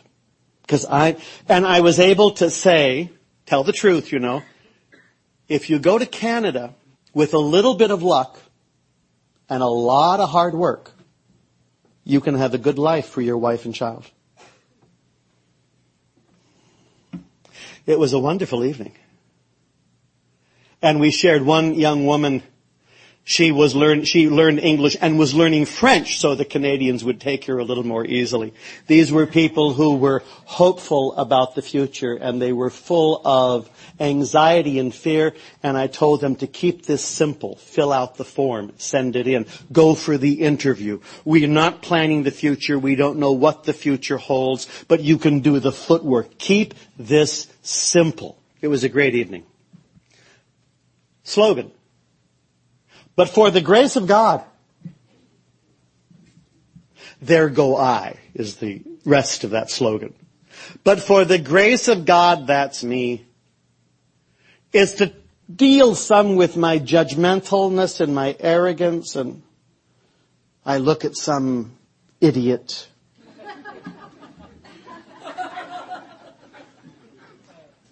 But for the grace of God helps me realize that change a few things, and that's me. We have a lot in common. Some people are from very difficult places. But for the grace of God, that could be me. It deals some with my uniqueness and my specialhoodness and my arrogance. I was talking somewhere and kind of like this. And this lady came up and she was furious. And she said, "You are so arrogant!"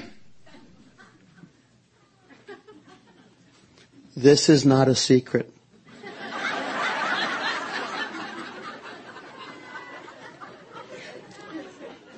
And because that day I had a Perfect Al-Anon program, what I said to her was, yes. I didn't have to shove her down the stairs, even though she attacked. When I'm in my right mind, I don't hit back. I want to act rather than react. Oh, arrogance. Oh, yeah, I got that. Low self-esteem. Oh, yeah, I got that too. Contempt for others. Yes. There's a long list. I have a tendency to think that if you disagree with me, it means you're stupid. I have a tendency to think if you disagree with me, you shouldn't vote.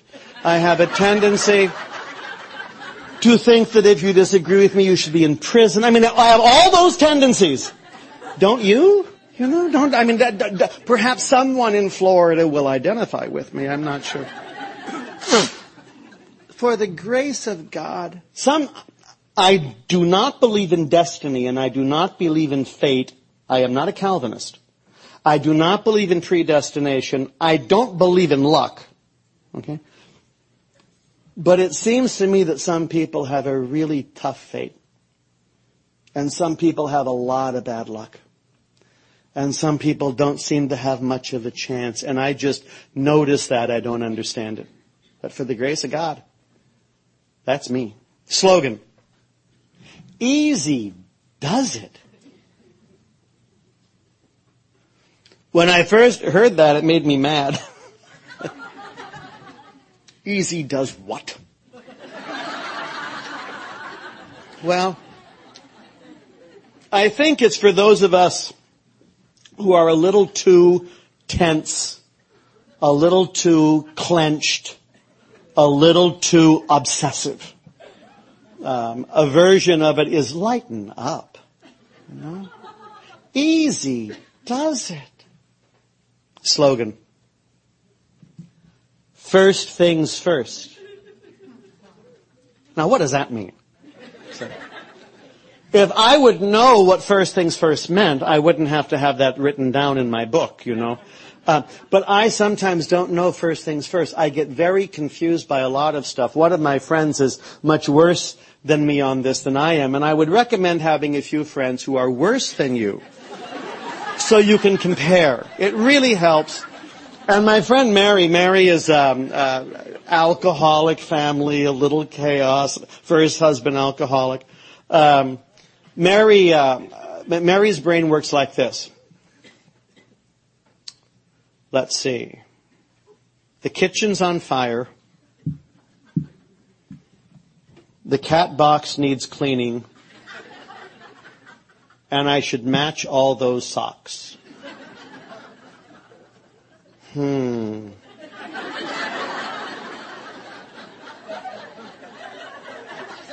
she just goes into a kind of zone, unable to make decisions. And I have to remember that some things are more important than other things. And part of this is just getting older and growing up a little bit. And I remember, I found it very hard to make decisions until I was forced to make some decisions. And one of the great benefits for me, it was a very painful time, but in the late 80s to the mid 90s, when AIDS came through the community, so many women and men were sick and so many women and men were dying, especially in the Narcotics Anonymous groups and the AA groups. And I found out when you're dealing with people who are very sick and dying, some things are real important and some things are not important at all. And it really helped me make some decisions. And that helped me with first things first.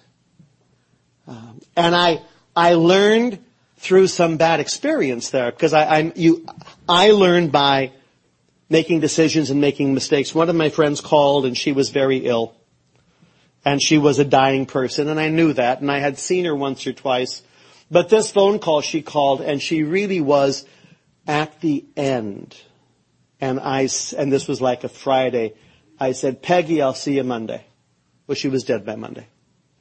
What I've learned to do is when someone calls and says, can I see you when they're sick? I go then, because that's first things first. That happened more than once before I realized that the relationship with people is more important than other stuff. Slogan. Just for today. Now, I don't see that as an optimistic slogan. I want you to know that. Some slogans are easy and optimistic. I think this is, another way of talking about this is, I dread one day at a time. I don't have to dread the future. I mean, the sun is burning out and the polar bears are drowning. I'm real aware of that. But I find there is more than enough to dread just for today. And I'm going to focus on that, and I'm going to get through that, and some things are important, and some things are not important. And what's helpful and what's not helpful. And I have to make some decisions. And that means saying yes to some things and no to some things. I really find that exhausting. Slogan. Let it begin with me.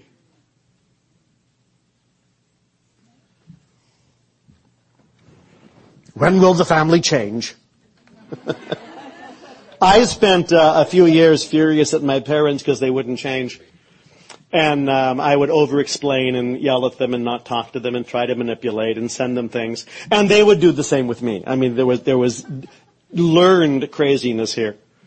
And I had to come to the realization that if something is going to change, I'm the one that has to change it. I was in Texas, Dallas, at a meeting, and a fellow said, there's the serenity prayer, and we talk about the things we can change and the things we can't change. He said, what are things I cannot change? I cannot change you. I cannot change the past. And I cannot change the truth. Well, what can I change? I can change my behavior, my thinking, and my attitudes. But not easily. See, I don't change just because I've embarrassed myself again. And I don't change just because I've manhandled something. It takes a lot of effort and work and grace for me to be willing to change, and I don't want to underestimate the power of disgust. Sometimes I am willing to make a change in my life when I have thoroughly disgusted myself. You know? Let it begin with me. How important is it? I heard that from Blanche. Some things are not important. Some things are. Some things are worth fighting for. Other things aren't worth it. I have friends and family members who like fighting over dates. It was a Tuesday, May 3rd. No. It was Friday, May 6th. That can go on for 3 days. And it's just crazy. So even though they're wrong, I don't fight them. It's not worth it unless I have mental illness that day, and then I'll fight them. I was talking to someone, and this was before I did not have a perfect Al-Anon program this day. And I was going to over-explain this. This person told me something that was historically wrong. Now, I taught history, and I'm not good on dates, and I'm not good on a lot of things, but I know stuff. And this person came up with something that never happened, and I just could not let go of it. Couldn't let go of it.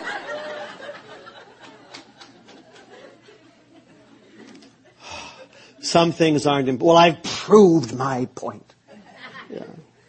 And you've made everyone crazy. That's when the white handkerchief comes out. Just stop. Stop. Slogan. Think. Now this is tricky for us Al-Anons because it's what we do. See? Well, we don't think, we obsess. There's a difference. I become obsessed with you. What are you eating? What are you wearing? Where are you? Please call. Let me check. Constant vigilance is the price of control. Think. And what I have to pay attention to is I want to be someone who thinks rather than someone who just obsesses. And a lot of it happens in the head, and I can get completely obsessed with some stuff. And there's no oxygen there. I can't breathe. There's no freedom there. But my head's very, very busy. That doesn't mean I'm thinking. So I stumbled across a teacher from New York named Bill O'Malley, Jesuit, taught high school kids forever.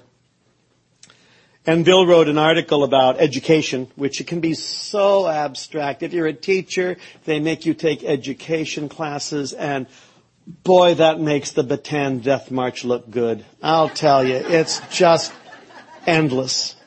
And you don't die, you're just miserable, and it just goes and goes and goes. Anyway, in this article on how classes work, Bill said, we need to teach kids how to think.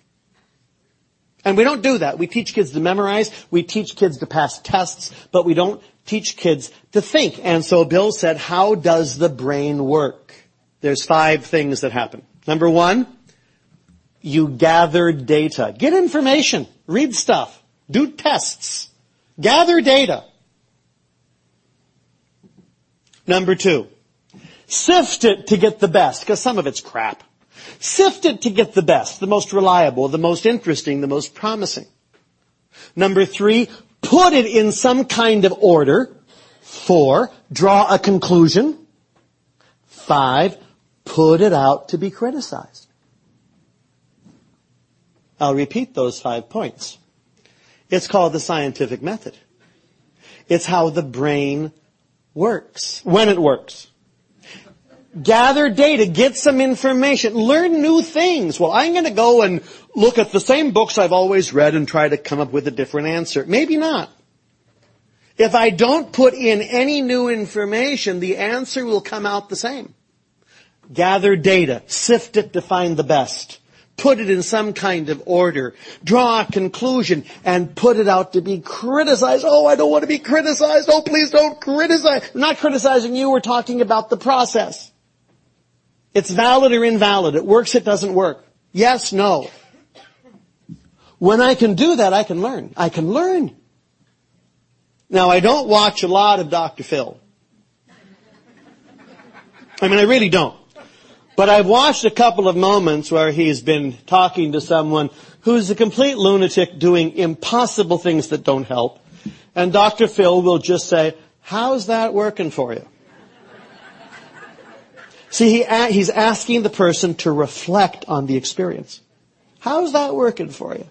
Not very well. Let's try something new. Let's get some new information. We have a few more slogans. By the way, I have just a few more. I'm using the Al-Anon text here, how Al-Anon works for families and friends of alcoholics, and it's the that's chapter 9, entitled the Al-Anon slogan. So if you want to look this up, you sure are welcome to do this. I have just a few more, and I'm going to be very quick on them. Then what I'd like to do is have a bit of a conversation. And we have a lot of people here, and we could break up into some groups. And the topic is, what's your favorite slogan? What slogan do you hate the most? Whichever one works for you is just fine. So we'll do that for maybe an hour, then we'll come back before lunch. One day at a time. Keep an open mind. Boy, that's tough. Live and let live. You get to live and so do I. You get to make mistakes, so do I. You get to have life experiences, so do I. Live and let live. I ran something by my sponsor once, and I thought it was an exceptionally clear new interpretation of the entire program. And so I explained it to him with small words, and a couple diagrams so he'd understand. And he said, I don't know anybody who's been able to do that and live. Keep me posted. That's kind of a live and let live. Let me know. This is all an experiment. And the last slogan listed in the text is, let go and let God. Let go and let God. And that deals with those of us who are trying to manipulate every outcome, which is exhausting. Exhausting. So that's a bunch of slogans. There's a bunch of us in the room. What if, and some people hate small groups. Just go somewhere else, and then tonight you'll wonder why you have no friends, but don't let that bother you. What I would like to do is kind of mix things up a little bit so you won't be sitting next to your best friend, and you might meet someone a little bit new, and we'll do this for about an hour or 45 minutes. And what I would suggest is this, maybe 6 groups. How many, and the group number 1, those born in January and June? Raise your hands. All right, that's group 1. February, July. Group 2. March, August. April, September. Perfect. April, May, October. Does that work? Anybody not in the group? Oh, I know. What am I going to do? How about November and December? Yeah, November, December. Break up. There's places. Have a conversation. Be back in an hour. A few more things. What I'd like to propose for the rest of this morning is to talk for about 45 minutes or so and then take a lunch break for an hour and a half, lunch break, maybe a little siesta, nap time. It's a sign of civilization if you lie down after lunch, as you know. And then we'll come back here, say at 1:30, and do another presentation, and then take a break and another presentation, something like that. But what you need to know, I'm not the most structured person you're ever going to meet. And when people tell my sponsor, oh, the Catholic Church is so uptight, I say, talk to Tom. Tom isn't uptight about anything, so you just relax, easy does it, welcome. If you need to lie down during the next talk, you just go do it. It's fine with me. Did we do the serenity prayer? Oh, let's try that. It gets us in the room. God, grant me the serenity to accept the things I cannot change, and the wisdom to know the difference. I'm Tom, and I need 100,000 Al-Anon meetings. In the last section, I talked a little bit about slogans, which I find very helpful. And we learn from experience, and if I'm awake, I can learn from your experience. It's not always true. Sometimes I'm so resistant to a new idea, and some people are jerks, and I can't learn anything from them, and then I find there's a moment of openness, and I can learn something. And it catches me by surprise sometimes what I can learn. And learning is a long, slow process. The first step talks about powerless and unmanageable. A friend of mine is from the state of Texas. His name is James, and we're about the same age. We're very different backgrounds. But James was sober a long time, and after he was sober a long time, he started going to Al-Anon. And he called me, and he had a big conversation with his wife. And his wife said, James, you have changed so much. And he said, the only thing I've changed is I've stopped trying to change you. But that's a lot. Freed up his whole day.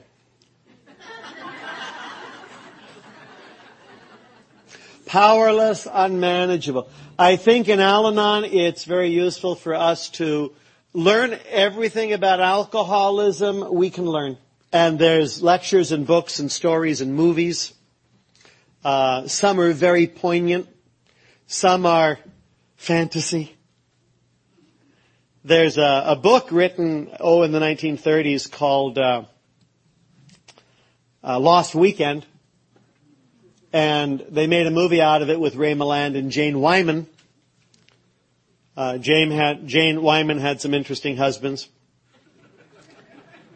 And in the book, It does not have a happy ending. It's about a fellow who's a periodic drunk, and he goes on a lost weekend, and there's chaos and grief and misery. And at the end of the book, it's kind of bleak, but you can't have that in a Hollywood movie. At least you couldn't in 1938, 39, 40 when it was made. So in the movie, the love of Jane Wyman straightens out this drunk. Now, I can't imagine how many miserable marriages that movie fostered, knowing that if you just loved the sumbitch enough, he would be Ray Milland. It is a hard truth in Al-Anon for us to learn that in many ways our love is powerless. The people we can love the most are the people we can do the least for. It's not fair. But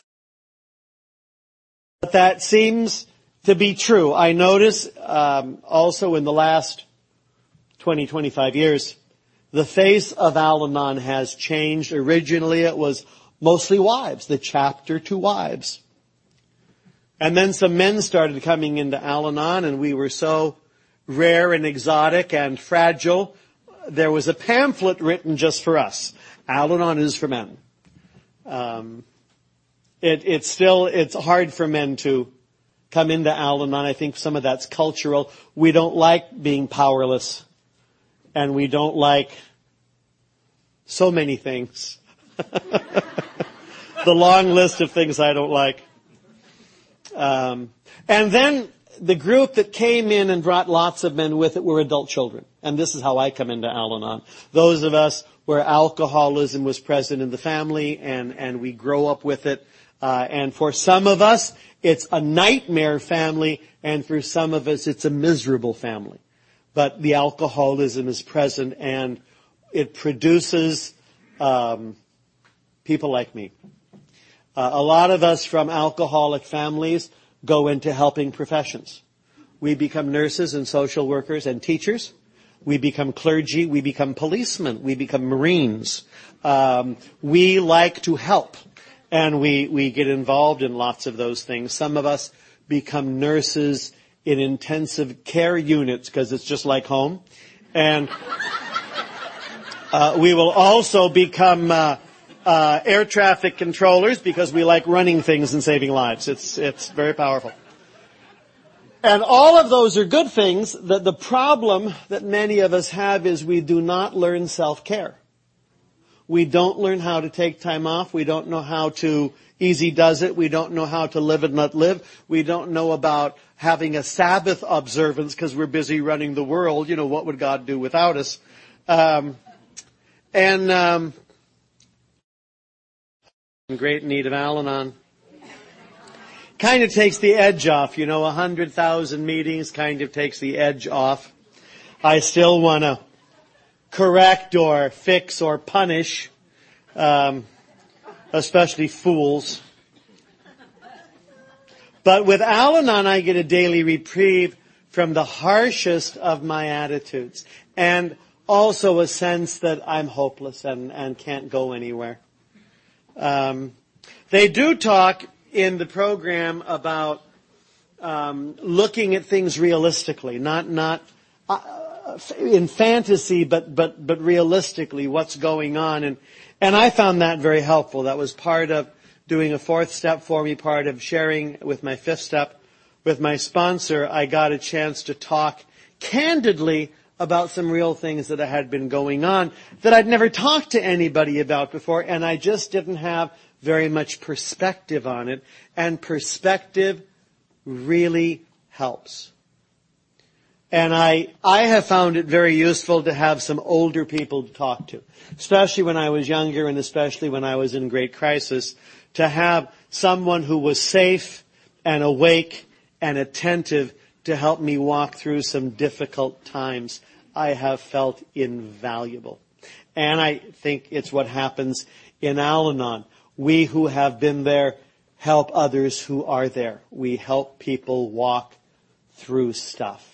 In the How Al-Anon Works for Families and Friends of Alcoholics, page 25, it says,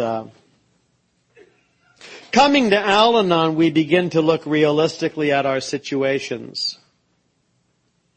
Some of us are forced to face facts when circumstances demand our attention, as when a loved one is arrested or files for divorce. Having our world shattered can leave us feeling disoriented and panicky. I don't like disoriented and I don't like panicky, and I get it sometimes. At such times, Al-Anon can be a life saver. When our sense of reality proves unreliable, we need help to regain our footing. Al-Anon provides a simple step-by-step approach to rebuilding our lives and our self-confidence in an atmosphere of unconditional love. Now, I just want to say one thing about unconditional love. I do not love unconditionally. I mean, I don't. I know I should. But I run out of steam and I run out of goodwill. And that's why I tell people I sponsor, you just can't rely on me. God is unconditionally loving. The program is usually much more tolerant than I. And then I have good days and bad days. But I don't pretend unconditional love. It makes me lie when I pretend unconditional love, and that's not good for me. Others are free to come to terms with reality more gradually. Many of us discover that we no longer need the same survival tactics now that we have the support of a fellowship that truly understands, and the tools of the program that help us to deal with the problems that once overwhelmed us. We learn new skills. Oh, I've learned some new skills. I used to think I needed to verbally respond to everything right away. Reacting verbally. And I've learned in Al-Anon that sometimes the sign of a perfect Al-Anon program is when I keep my big fat mouth shut. Because I have a tendency to analyze or probe or interrogate or give advice, how can I help you? We've just met, let me run your life. I have that tendency. But I've been going to Al-Anon for a while, and I learned there's an Al-Anon response we make on the West Coast. I don't know if you do it out here. We call it the Al-Anon O. You learn something and you just go, oh. Which is neutral tone, not probing, not nasty, not sarcastic. Oh, you have to work on the neutral tone. One of my nieces, the oldest daughter of my oldest brother, she hasn't had an easy life.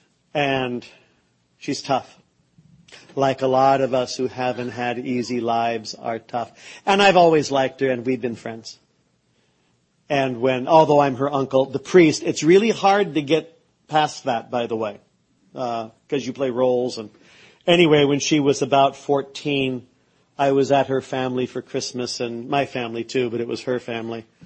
And I was in recovery, and everyone else was just nuts. They were screaming about this and that, and religious stuff and political stuff, and the TV was on and the radio was on, and it was awful. It was awful. And for her Christmas present, I gave her a $20 bill, and I said, Mary, this is bus fare.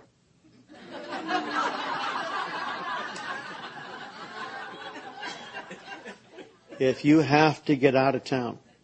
Well, she doesn't remember that. But a lot of us don't remember crazy stuff, but I vividly remember it. She was busy trying to survive, and over the years we stayed in touch, and we were friends and friendly. And there was a rumor that she drank a lot and badly, like other members of the family, but it's none of my business. It's none of my business. So she called me once, and I went over. We were going to have dinner at a Mexican restaurant in San Francisco on 16th Street called Pancho Villa Número Dos. It's in the Mission District. It's a great place. Tourists don't go there. It's great. So there we were having something to eat. And she said, And she's 35 years old at this time. She says, Tom, I've started seeing a therapist. Oh. She said, I decided to do that after the third married man I was dating left me. Oh. See, it's a little too much information, but, and all three of them had kids, and all three of them weren't good to their kids, and there was some rhythm there, but I don't know. And, so there I am remembering to breathe. Breathe, 1, 2, 3, breathe, 1, 2, 3. And she said, so I saw this therapist, and I saw her a couple times, and the therapist finally told me, Mary, we've talked about everybody's drinking in the family but yours. Oh. So the therapist thought I should try an AA meeting, and I went to an AA meeting last week, and I hated it. And I was going to leave. They were doing the Lord's Prayer. I hate that. I walked out. I was going to go back to my apartment and drink myself silly. And then I realized I was going back to my apartment to drink myself silly. And so I went to another meeting, and I have 7 days. Oh. You learn the tones. And I'm grateful for that. I'm grateful for knowing that I don't have to have an opinion on everything, that a lot of things are none of my business, that I can be supportive without being controlling. Well, what therapist are you seeing? And what are you talking about? And where are you going? And where are you going to meetings? And do you have a sponsor? All that stuff that she does not need to hear from me. But she's alive today, and life is going on. My parents I found very complicated. I think lots of people find their parents complicated. And I, of course, see this as the youngest. And I think it's all about me. And I had some friends come home for the holidays. I did that because it was easier on me if I had friends come home for the holidays. And one of my friends is a therapist, and she looked around and she said to me afterwards, you make your mother very nervous. And I said, I make her nervous. She makes me nervous, but I was, at this time, like 40. And so I got a chance to, well, maybe so. And I tried to change them and argue with them, and I didn't like their politics, and I didn't like this, I didn't like that. And I thought insult and humiliation was an effective tool for dealing with my parents. And it really isn't. And I learned to say less and less and less and less, which is a great help. And then I'm grateful to Al-Anon I could work through resentments and fears and complexity. And my dad got sick. He was an old man, 92, but he got sick with cancer. And I got to spend the nights with him for the last month of his life. Both of my brothers have families. I was free. It was in the Bay Area. I would drive down and spend the night. And if he needed help, I could get a nurse, or I could help him out a little bit. And I remember fathers are very complicated. And this is someone, we didn't talk a lot about stuff. He wasn't a chatty guy. And one of he used to be, but alcoholism eats you out inside. You become a shell over time. Like Boris Yeltsin, president of Russia, but he'd been drunk for 40 years. So there wasn't a lot of resources left to be president of Russia with. The bounce, the insight, the charism was gone. And you just kind of have a shell. And I do see that in a lot of chronic alcoholics, even if they haven't gone to jail a lot. So my dad was a lot like that. You could have a conversation with him, but it took a lot of work. And I stopped doing that. I started letting him be. Anyway, there he was dying. And he got the terminal diagnosis, and my mom came. My mom would come about 11 o'clock in the morning and have lunch. Lunch would be served, and then I would leave. I'd go back and do stuff. So that was important. I was glad I had the physical and emotional freedom to do that. So, terminal next morning, my mom comes. Next afternoon, my mom comes. Lunch is served, and it's soup and something protein related and ice cream.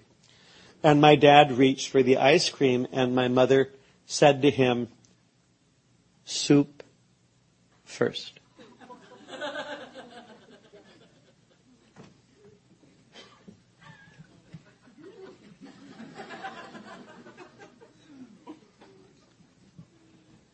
I wanted to scream. at the top of my lungs, he's dying. Can't you let him have the ice cream first? Once! But I'm grateful for the 100,000 Al-Anon meetings I'd been to, and what was clear to me was this is none of my business. This is their deal. It is not my deal. And they worked this out before I was born, this funny little dance that I've always found a lot to criticize about. And what I did is instead of doing the Al-Anon O, I did another Al-Anon phrase we use on the West Coast in a complicated situation. I said, I'll be right back.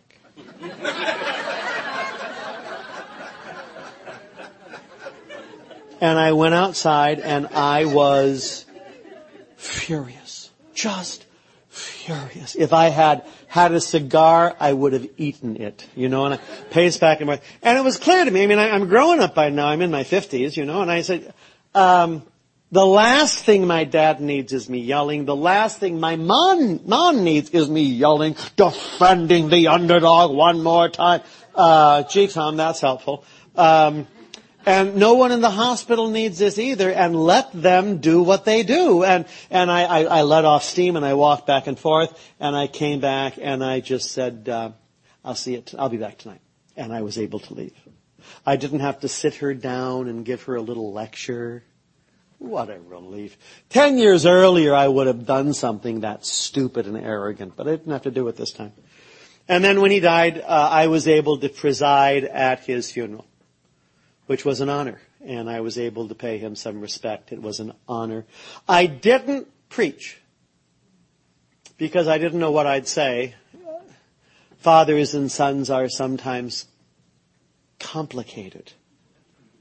And I asked a friend of his to do it, and it went just fine. And then as my mom got older, she could have used 100,000 Al-Anon meetings. Control and worry and fear. And we got her into independent living, and she was falling, and we're all concerned, and we took care of her as best we could. And I found that my mom could make me furious in a second. And I'm like 55 now, and she's 90 or 94, and I'm still reacting, and oh, please, this is just pathetic. Act, don't react, act, don't react, act, don't react. Keep your big fat mouth shut. And it was Christmas, and she was in an independent living place, and I went to bring, with a couple of friends, we were going to go to her independent living place and have midnight mass on Christmas, like at 6 p.m., midnight mass. And then pray a little bit with her friends and communion service, and then pick her up and take her to my brother's, the nice brother, and then bring her back, and it was going to be fine. We did that the year before, and it all worked. And I called her Christmas Eve morning, and she's getting more frail and more frightened and anxious about everything. So I called her and I just said, I'll be there about 5:30 tonight. We'll have a good time. And she said, I'm living in Oakland. She's in Redwood City. It's about 40 minutes away, 45 minutes away. She said, what are you going to be wearing? This conversation started when I was about 6. And it never went well. And she always thought I would come without socks, looking like a hippie. And there was about 20 years when I did. But, I didn't want to get involved in this old thing, this tug of war. And so with my perfect Al-Anon program, I said, don't worry about that. It's going to be fine. I'll see you at 5:30. And then she said, don't embarrass me in front of my friends. And my perfect Al-Anon program disappeared. And in its place came a furious 11-year-old. And I I may have said something, I don't remember that right now, but I do know I hung up with all, and I was 11 years old and mad, and she had a voice that could do that, only on the phone, but it was, so, there I was. Perfect Al-Anon program gone. And she called back, 2 seconds later, that rapid dial thing, bloop, and she said, "Don't hang up on your mother on Christmas Eve."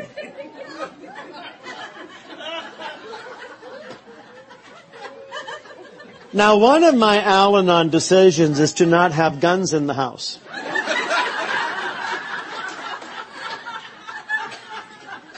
I have a baseball bat, but not a gun. I was furious, and I went for a walk. I walked outside. I made a couple of phone calls, kind of got through it, realized. Now, objectively speaking, this is my craziness. It's not hers. It's my craziness. My Al-Anon stuff has to do with my craziness. And, old ladies and stuff and things, and I could get along with a lot of old ladies, but not my mom. So I think there's a rule there somewhere. When I knew she'd be out of her little apartment, and I called back and I just said, "I'll see you tonight." And I'm sorry for hanging up. When wrong, promptly admitting it. But I had to wait till I was not shaking with rage to call her back. And I'll see you tonight. And things went fine. I didn't have to explain my issues. When I saw a therapist for 5 years just dealing with the clothing issue, and I just read it on and bring it back now.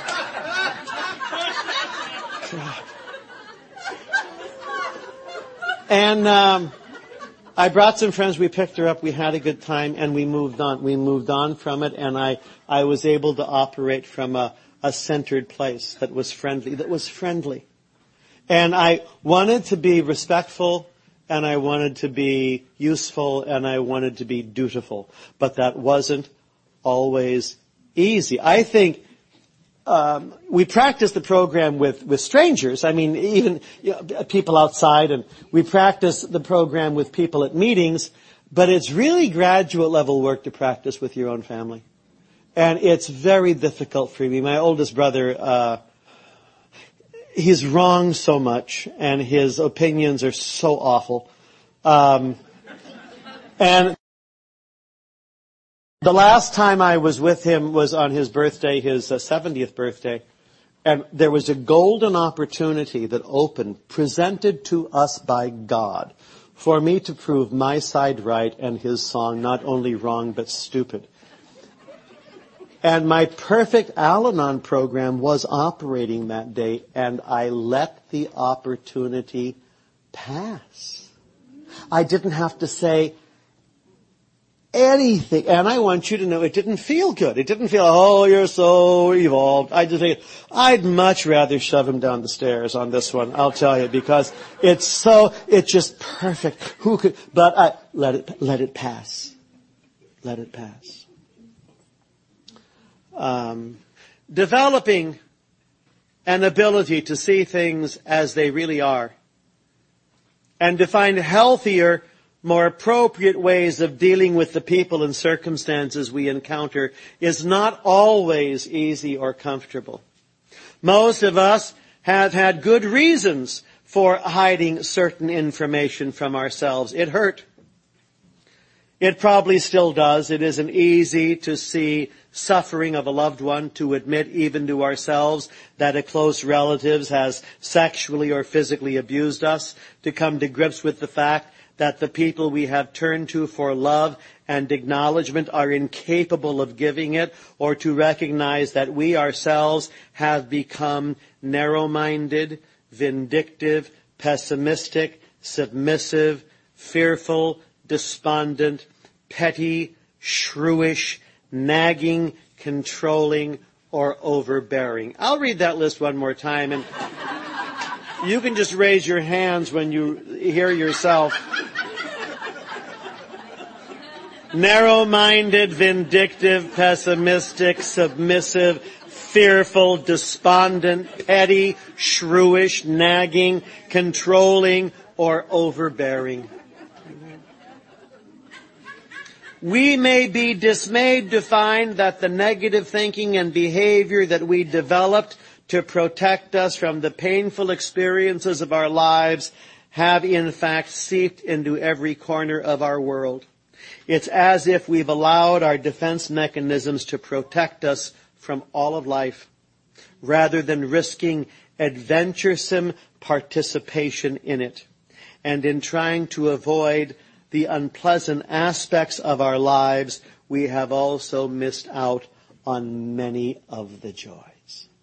In recovery, we get to have ups and downs and pluses and minuses and sorrow and joy. It's called having a real life. Last story. Years ago, I had the privilege of studying under an Orthodox rabbi in Berkeley. He was a Rabbis are smart. Not all priests are smart. But rabbis are smart, and they're educated in a long tradition of questioning and teaching, and I have great admiration for the rabbis, and I have read them and studied them off and on for 40 years. This was a class in Berkeley on Judaism, and the rabbi it was like adult education. It was like RCIA for those of you who are familiar with the religious education for adults, so who cares? Anyway, it's, he would talk about theology. He talked about Moses and Noah and these things. And the people who came to this class were kind of generically Jewish, but had never really done anything about being Jewish, so they were learning their roots. And others were converting. And you go to an Orthodox rabbi, and gee, I liked him so much. And he knew I was a priest, and he knew that we would occasionally talk a little shop, about something. And I'm a priest and a teacher, and teachers spot good teachers. Who's prepared, who's organized, how's doing things. He was wonderful and so well read. And occasionally, something about Christianity would come up, someone would ask a question. He would defer to me. Although, frequently he knew more than I did about the subject. He was a courteous and humble man. So he's talking about stuff, and someone asks a question, and the question is, Rabbi, what is a blessing? What's a blessing? Because you bless this, bless that, curse this, curse that. And I would have said something quick and simple-minded, like God's good housekeeping seal of approval, move on. But see, rabbis don't do that. The rabbinical tradition is to take questions very seriously. Kind of chew on it.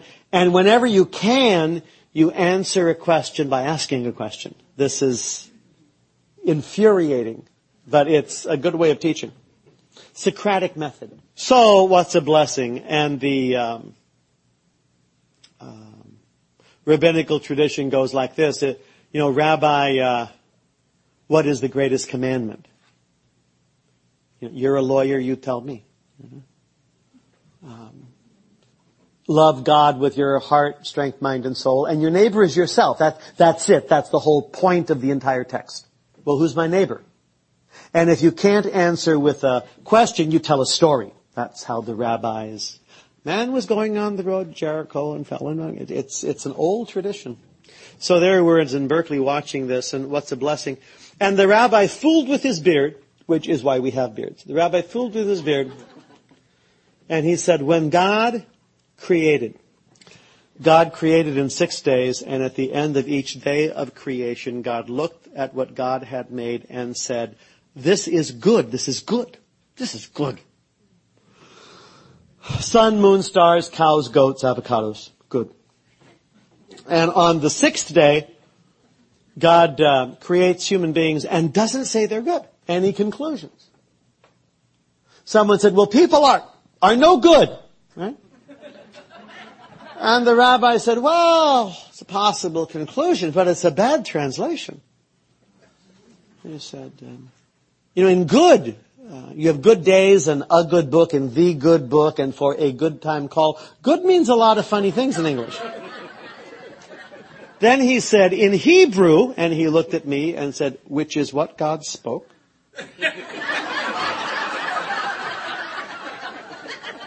God looked at what God had made and said, this is Tov, T-O-V, Tov. What does Tov mean? Tov means something is complete. Tov means it's entire.